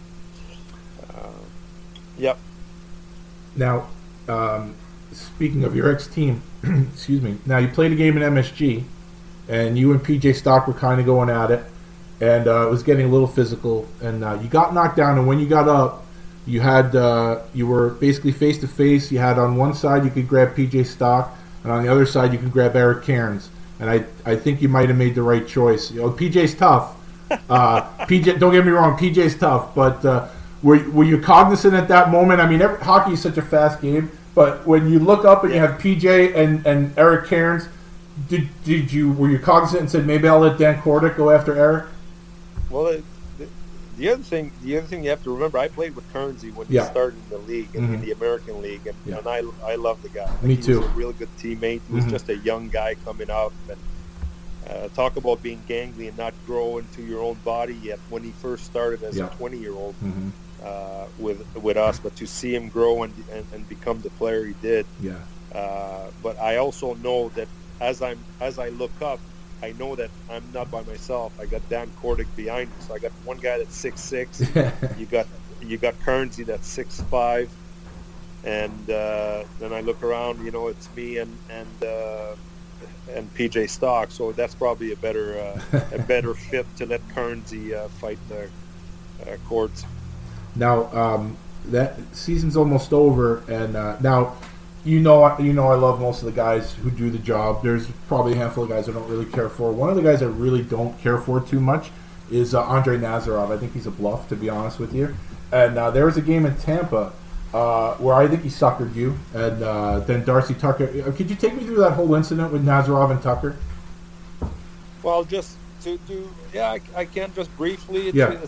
It's one of those situations where we're up by 3-4 goals, and you'd like the game to be over with, and not much is going on. They have Sandy McCarthy, we have Dan Kordick, and can't remember if Scott Daniels was playing, but so we play Tampa. They're not a very good team, and like I said, we're leading by 3-4 goals, and then some chirping after the whistle, and it's guys that none of the big guys are doing anything. It's little guys just chirping away, and I've got this guy that I don't know. I'm not sure who Nazarov is, and I don't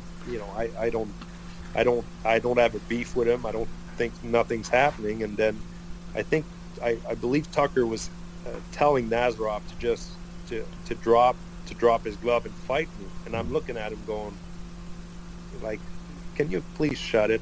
Are you serious? And I'm not even looking at Nazarov. I'm looking at Tucker through it, and Nazarov dropped the glove, sucker punched. I thought at the time my orbital bone was broken.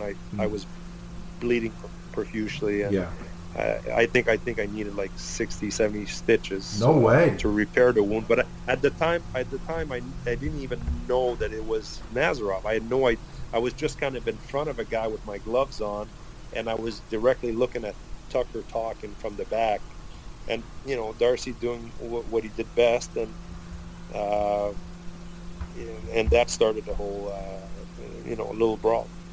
Now, as we get older, we have different memories and everything, and I could be completely wrong if I'm misremembering this. Did I read somewhere, was there almost something out by the team bus after the game?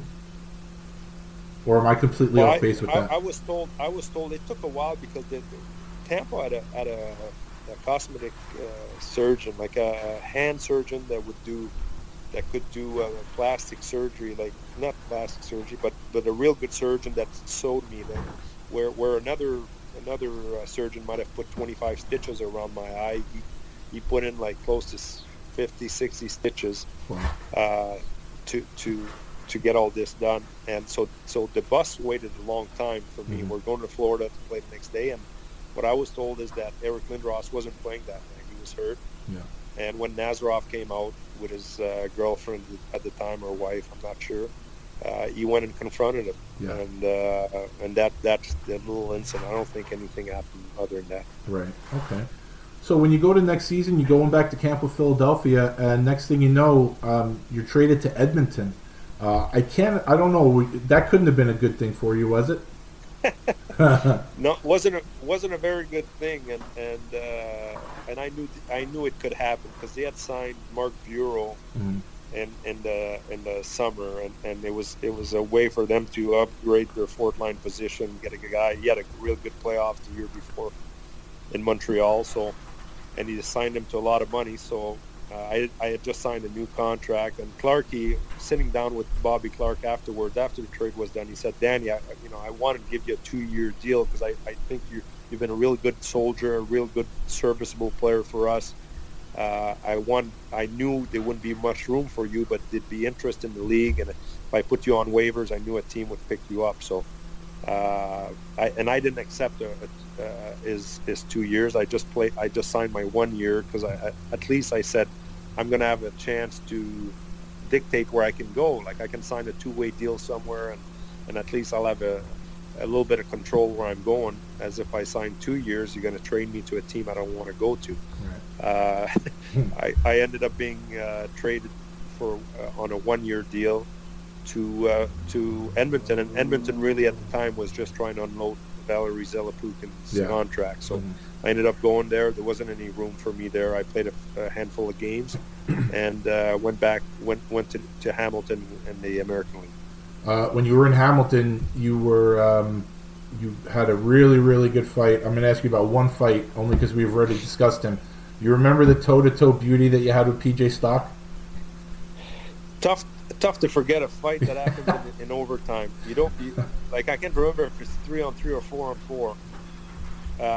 I think it's 4-on-4, but you didn't see overtime fights much. Right. You still don't.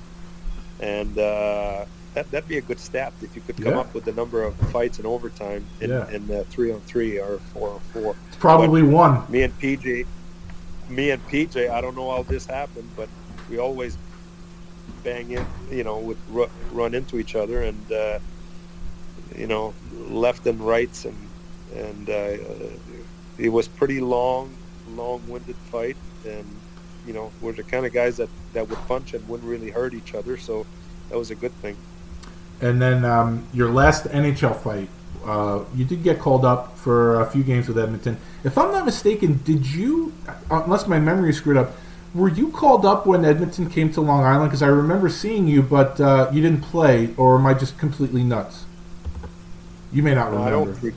I don't recall, because I think I was called up with Edmonton on a West Coast trip, but I might. Okay. You know what? You might be right. There was one trip that I was in Jersey and with Edmonton and to start the season. Yeah. And I don't believe I played in Jersey and then Long Island. Yeah, because I could have sworn I remember chatting with you about that, and I remember you didn't seem too happy. But your last NHL fight was as an Oiler against Jason Botterill on Dallas. You remember that one at all? I do. I feel, almost feel bad because I didn't know who Jason Botterill was, but I had bumped the goal. I didn't get a lot of shift and a lot of games with Edmonton, so I wanted to make I always knew that if you bump the goalie, players are going to come to you sooner or later. So Belfour was a pretty hot goalie, and our game plan was if you can bump him and get him off his game, which I did, and then next thing you know, there's a little bit of a scrum in front of the net, but on the next face-off, after a goal, I get sent out on the left wing, and they send Jason Botterill, and I remember the coach, I think Hitchcock, asked him to switch to play the right wing to face me because I had bumped the goalie. Well, he's sending this. I'm looking at him as a kid because I didn't really know who he was, and just a good sized kid, but not a fighter. So I was out of that game. We had George Lacroix on our team, and I think he ended up fighting Hatcher right after it. So season ends, you're a free agent. So I've read both. Did you sign with the Islanders or did you sign with Chicago? Well, I had signed with the Islanders. Right. I found myself in a predicament. I had a couple options to sign where I would be like a veteran player on an American League team, and then a call-up need may be. And I was still working out pretty hard in the summer. I felt really good, and I wanted to go at the best where I could get the best opportunity to play. I remember calling and talking to Mike Milbury on the phone. My agent said, "Why don't you call him and talk to him yourself? Like, they've had interest in you for years." Because there were rumors of me getting traded to the Islanders when I was with the Flyers, when they were trying to get Rich Peel on the Flyers, and I had heard my name mentioned at the time, and now that I find myself with a couple options, I'm like, well, I'll talk to the GM and see, because I don't want to show up and not having a chance. I'd like to go to a team where I can maybe earn a spot, or if other guys are looking for jobs that are on two-way deals, how many guys on one-way contracts with teams? So that's something that we always look for, and I know the other teams that I was talking to had a lot more guys on one-way deals, and that year the Islanders had the least amount of guys on one-way contracts. It was half the team was signed on two-way. So I went to the Islanders and had a real good camp, and in the first line of cuts, they sent me, Scott Pearson, and someone else, I believe, to Chicago. So now I have to ask, because I'm not a fan of Mike Milbury. I feel duped by Mike Milbury. I'm not a fan of his. I'm curious, when you did speak to him, did he give you the impression that you would have the chance to make the team, or did he kind of say, "Look, we might sign you, but you might be a veteran guy for Chicago"? I mean, And you don't have to answer it No. if you don't want to. But did he give you the impression? No. He was, he was honest in saying there's going to be a lot of guys in your position with two-way deals. Yeah. So spots are going to be earned when you come to camp, and then you do your fitness testing, and if you test pretty high, you feel you got a good chance. But then when training camp starts, first round of cuts, no exhibition games. Yeah. And I'm not just talking about myself, but Scott Pearson had scored. I remember he had scored 3 goals the night before in the inter squad game, and they didn't give him an exhibition game. He went home. He didn't show up in Chicago for another 7 to 10 days, I believe. He was really upset because you just expect you're going to get you're probably 29 years old at the time or 30 years old, and you think you're going to get a couple exhibition games, and at least if you don't make the team, the thing in the NHL is if you get sent down on waivers right away, then teams are not going to pick you up. Right. Because they're saying they're not at your camp. They're saying, he showed up at terrible shape. He's in the first line of cuts. So a lot of teams will put a player on waivers on paper early, keep him around, and so that he doesn't have to clear waivers twice. And that's something that's been done in the league. But in our case, we were sent on the first round of cuts, but it was a very different conversation when I had with Butch Goring when he called me in. He said, "Dan, you're going to Chicago." I'm like, "What?"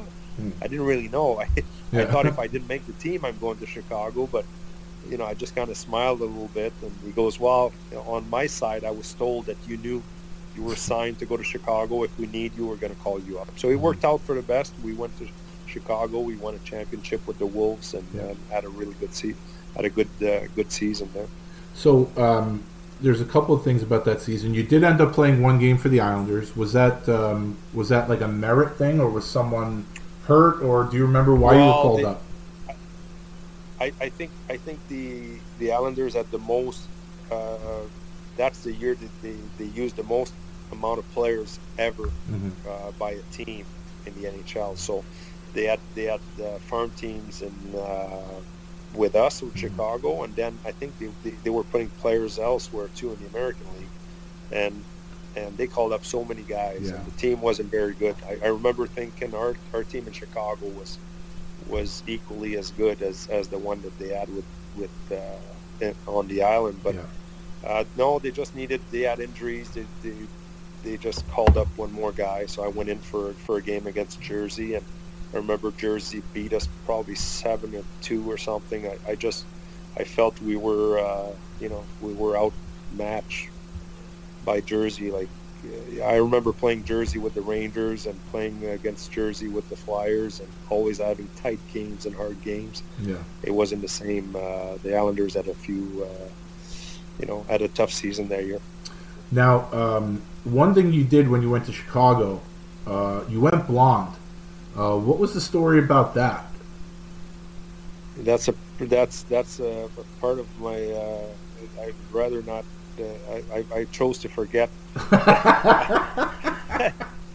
I was losing my hair. I was losing my hair, and I probably saw too many music videos. I have no idea why I did that. Well, you're the my last guest on the show is Richie Pilon, and at one point he went blonde also. So I've had 2 guests in a row that went blonde. I never thought I'd say that when I started the show. So. Yeah, who's the other guy that played there? Paul Cruz? Who's the guy that was a blonde guy? Cruz was sort of like a red-headed guy. He kind of had red hair and everything, right. But his was natural. He didn't hit the peroxide like you and Richie. But I can't even say that's because I wanted to look like Cruiser. But did you? No. That was that's before I had no more hair. So that's probably the last thing I could do with it. So the one saving grace to going to Chicago is you go down there, and for an American League team, you have a shit ton of veterans on the team, guys with NHL experience or hundreds and hundreds of games of minor league experience, and you guys win the Turner Cup. So you played all those years. You finally won a championship. What was that like? It was fun. Like we had a real good veteran team, and a team that liked to have fun. the arena was Allstate Arena was packed. Good teammates. Like that's where I got to play with Dean Malcock and Gila Rose. Again, Malte. I didn't know some of the guys that I played with. Beauties and Brian Noonan was there, and I had a lot of fun. Like we would play. We had a veteran team and won a lot of games, and I enjoyed the city of Chicago. I think it was a real good transition, and by that time I know I'm on my way out, and I'm looking at, okay, what's going to be my role moving forward? I'm going to be a veteran. That was really the transition. I was holding on to the dream the year before when I was in Hamilton and trying to get a shot, but that year with the Islanders training camp and the way it happened, it kind of put a little bit more of a sour taste in my mouth, and I was okay. Realizing that was the end of the road for me. Well, it might have been the end of the road in the NHL or the American League, but the next season you found yourself across the pond. How does Dan Lacroix end up with the Newcastle Jesters? Well, it's just a matter of my agent. I was trying to waiting for a contract in the American League or IHL, and nothing was coming my way. And when I told my agent I'm open to go to Germany, but I kind of gave him the okay late to look in Europe, and he goes, well, there's this team, Danny, that was bought by Jokerit, a Finnish team. They own a team in the English league, and in the Super League they called it. Mm-hmm. If you want to go there, it might be a foot in the door with a big organization, a Finnish team, and who knows, like if they need someone, they could go up. So I said, well, let me fly over. I'll look at it. I'll look at the team. I'll meet the coach. I'll meet the manager. And if I like it, because I got to move my family, then they'll ask him to pay for my trip. And if I don't sign with him, I'll pay for my trip out of my own pocket. So that's what I did. I flew in for a weekend. I watched a couple of games. They kind of showed me where I would live and all that, and I came back and talked to my wife and said, what's your feeling? And she said, well, if you're okay to go, I'm okay to go. We're ready. So we ended up going to Europe for one season, and it was a pretty good, was a fun experience for the whole family. And then the next season, you start the year in the notorious Quebec Senior League. In a city that you knew a little bit from your junior time. There are so many stories about this league. How did you find yourself playing for the Granby Blitz? Well, I found myself playing for them because that's my hometown. That's the town where I live. Mm-hmm. And every time I would work out before going to camp every year, some of the players were there. Some of my friends were playing on that team. Dan Bainslep was a guy that played in Chicago that we would skate together, played junior against each other. And they would always kind of throw in, Dan, if you come and play for us, we'd give you this much, we'd give you that much, You wouldn't have to fight, just play. And I was not interested in playing in that league whatsoever. Yeah.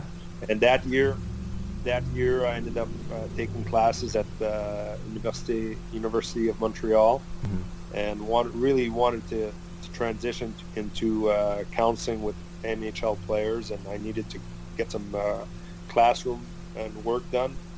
And I'm sitting home and doing class, and I'm still working out and skating, and the owner's calling me every week and telling me I'll give you this much, I'll give you that much, I'll give you this much. So that's how I ended up playing with him. I ended up playing about 5 games, and well, I have your stats here. I have your stats. Okay. You played 10 games. I played 10 games. 10 games. In my mind, I only played 5. Well, I'll tell you why 5 sticks out to you. You played 10 games. You had 8 points. You had 5 fights, so you didn't feel like fighting, but you fought every other game. And you played against the Laval Chiefs. And I don't know if you've ever seen the documentary Les Chiefs. I never saw it. I heard about it. I've never seen it. And I think that was this season, because you ended up fighting Craig Martin and Mike Bajorny. Was that game in Laval, or did you play in Laval at all? Because that seems like a crazy environment. Yeah, no, I didn't play in Laval. I played that game was in Granby, and I remember playing against Craig Martin before in the American League, and he wasn't anything out of, like, he was a hard guy to play against, but he wasn't intimidating. Like, I think we had probably more. He was just a young guy, and I didn't think twice of him in the American League. And now I see him; he's obviously grown. Like he's a bigger guy, and he's well fed now, and he's skating around with a chip on his shoulder and looking around. I'm like, wow, this league is something else, and I could feel the excitement in the building. And we had a lot of fighters on our squad, and I'm playing center. I'm fighting on my own terms, and sure enough, he wants to goal me. I'm taking the face off, and he kicks his center off, and he wants to fight me. I'm like, get back to the wing. Stop being an idiot. He'll find me sooner or later. So that wasn't my last game, but it was a good, it was a game that was circling a lot of the fans' calendars in Granby. And then you left there, and you ended up playing most of the remainder of the season and playoffs in Atlantic City. You played a couple of games in Rochester. I think they were affiliates, if I'm not mistaken. How'd you end up in Atlantic City? I had quit this team here. Like, I just focused on school, and the Rangers were playing against the Montreal Canadiens, and I took my son to a morning skate, and I was going to the game that night, and I stopped by to see a couple teammates, ex-teammates. Mike Richter and Lindros was now with the Rangers, and I run into Matt Loughran, who used to work with the Rangers when I played there, and Matty was now GM of the new franchise in Atlantic City. So he's at the pregame skate, and one thing lead to another, and we started having a conversation. He goes, "Well, Dan, are you interested in coaching?" I said, "Well, yeah, I'm taking classes right now, and I'm not sure. I'm coaching. I was coaching here locally too with minor hockey, and I'm like, oh, I am interested." But he goes, "Well, one of our player assistant coaches, it's not a good fit with our head coach, and we've got a young team. It's a new team in the league. We have no affiliation. Would you be interested in coming to see it?" I go, "Well, next week I'll actually be in Philly. My house, I still had a house in Philly." I said, "Well, I'll swing by and see you guys in Atlantic City, and I'll stop by to meet the coach." And after I had lunch with the GM and the coach, they asked me if I wanted to play that night. I didn't have my gear. I had skates in my car. I played that night. Called my wife back after the game, saying I'd played a game as a player assistant coach, and I drove back home. Asked my wife if she felt like moving again for a reminder of the season, and we went to the Jersey Shore and had a really fun time. That was my debut in coaching, and it was a good setup for me. You remember the fight you had with another ex-teammate? You fought Denny Vial, who was with Columbia at the time. You remember that one? Oh, yeah. So, I had fought Denny a couple times at training camp with the Rangers, and I certainly didn't go in the East Coast Hockey League to fight, and I was just kind of looking forward to start a new chapter and having to coach and kind of look at the game a different way and have conversations with teammates and much more mentorship for younger players, and I took that job pretty seriously, and I really enjoyed it. And so when I'd play games and I'd see a guy like Denny Vial on the other side who's still foaming at the mouth at the prospect of fighting, I'm like, I didn't get it. Yeah. And sometimes I oblige. I remember I did fight him, and he caught me with a pretty good uppercut. I came underneath a couple of his punches, and then he timed himself and got me with a pretty good uppercut. I remember that. So we're almost done, Danny. Thank you for your time. You end up in Moncton, and a couple of seasons into your time with Moncton, they hired Ted Nolan. And then a few seasons after that, Ted Nolan becomes, or the next season, I'm not sure, he becomes the head coach of the Islanders. So was that Teddy bringing his assistants to the Islanders? Is that how you ended up being an assistant coach? Yeah, I did. I was fortunate enough, like I had enough probably a year before that. but now I just end up playing one more year in the East Coast Hockey League, and I wanted to coach, and I was going to coaching clinics. I had attended Roger Nielsen's coaching clinic before as a player, because I had that in the back of my mind. I got a great opportunity to coach in Moncton. I was assistant there for 3 years. The third year, I ended up taking over as the head coach to finish the season. And the following season, we were hosting the Memorial Cup, and I was asked, funny story, I was actually fired, let go with one more year on my contract, being told that Teddy Nolan was coming in, and he was taking his own assistant.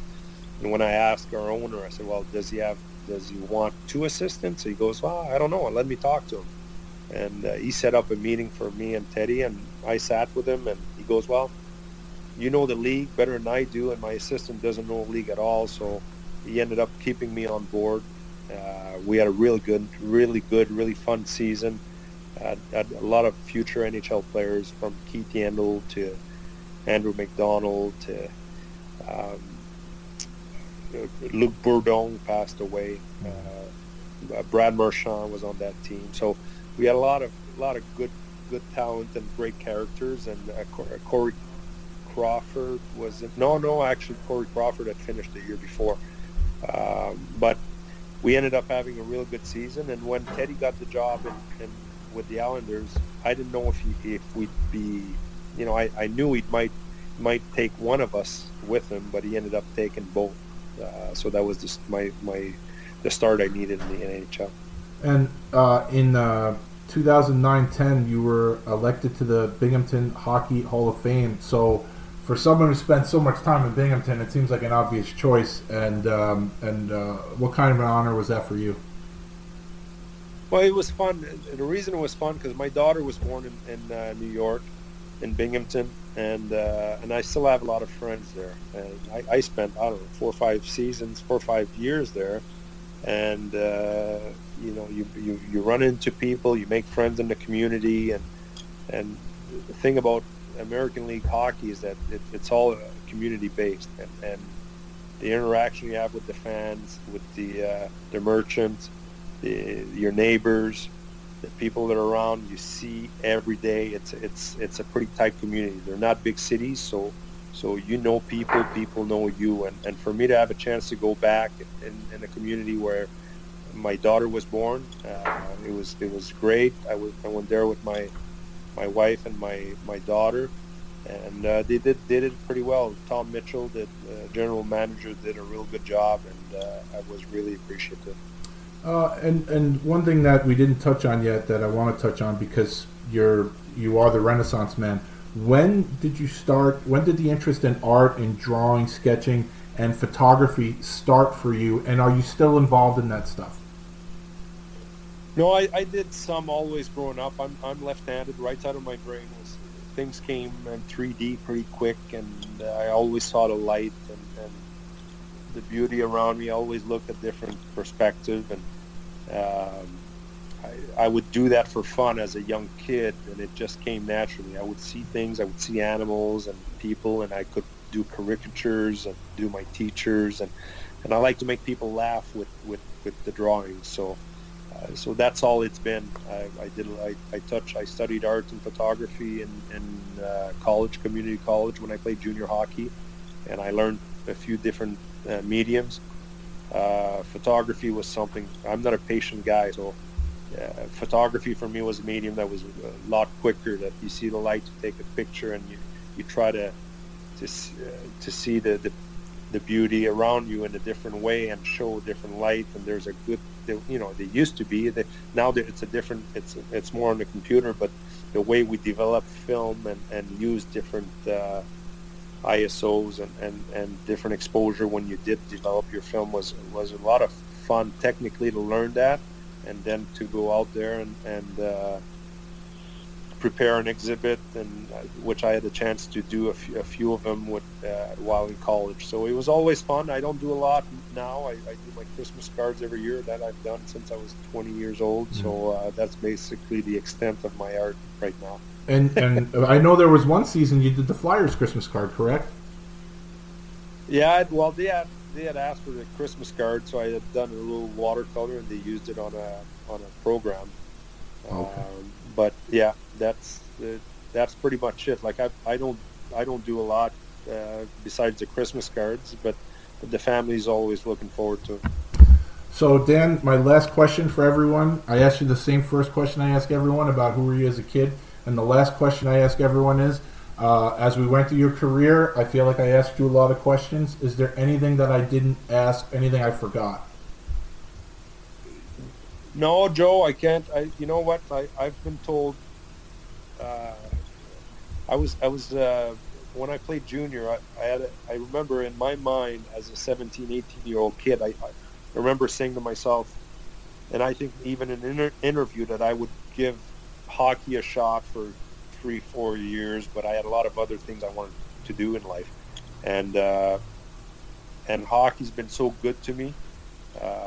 One coach that I had in midget hockey remember him telling the whole dressing room, if you're good to hockey, hockey's going to be good to you. And those are words I live by, and hockey's been really good to me. Well, for everyone out there, Danny's son, Cedric, he plays pro right now. He played a little bit with Bridgeport last year. Right now he's a free agent, so make sure you follow his career. And Danny, I can't wait till you're back coaching in the NHL. And I just want to say thank you so much for the time. I really, really appreciate it. All right. Thanks a lot, Joe. All right. See you, Dan. Take care. All right. Bye now. Thanks again to Danny Lacroix for joining me. A couple hours worth of some pretty terrific hockey stories.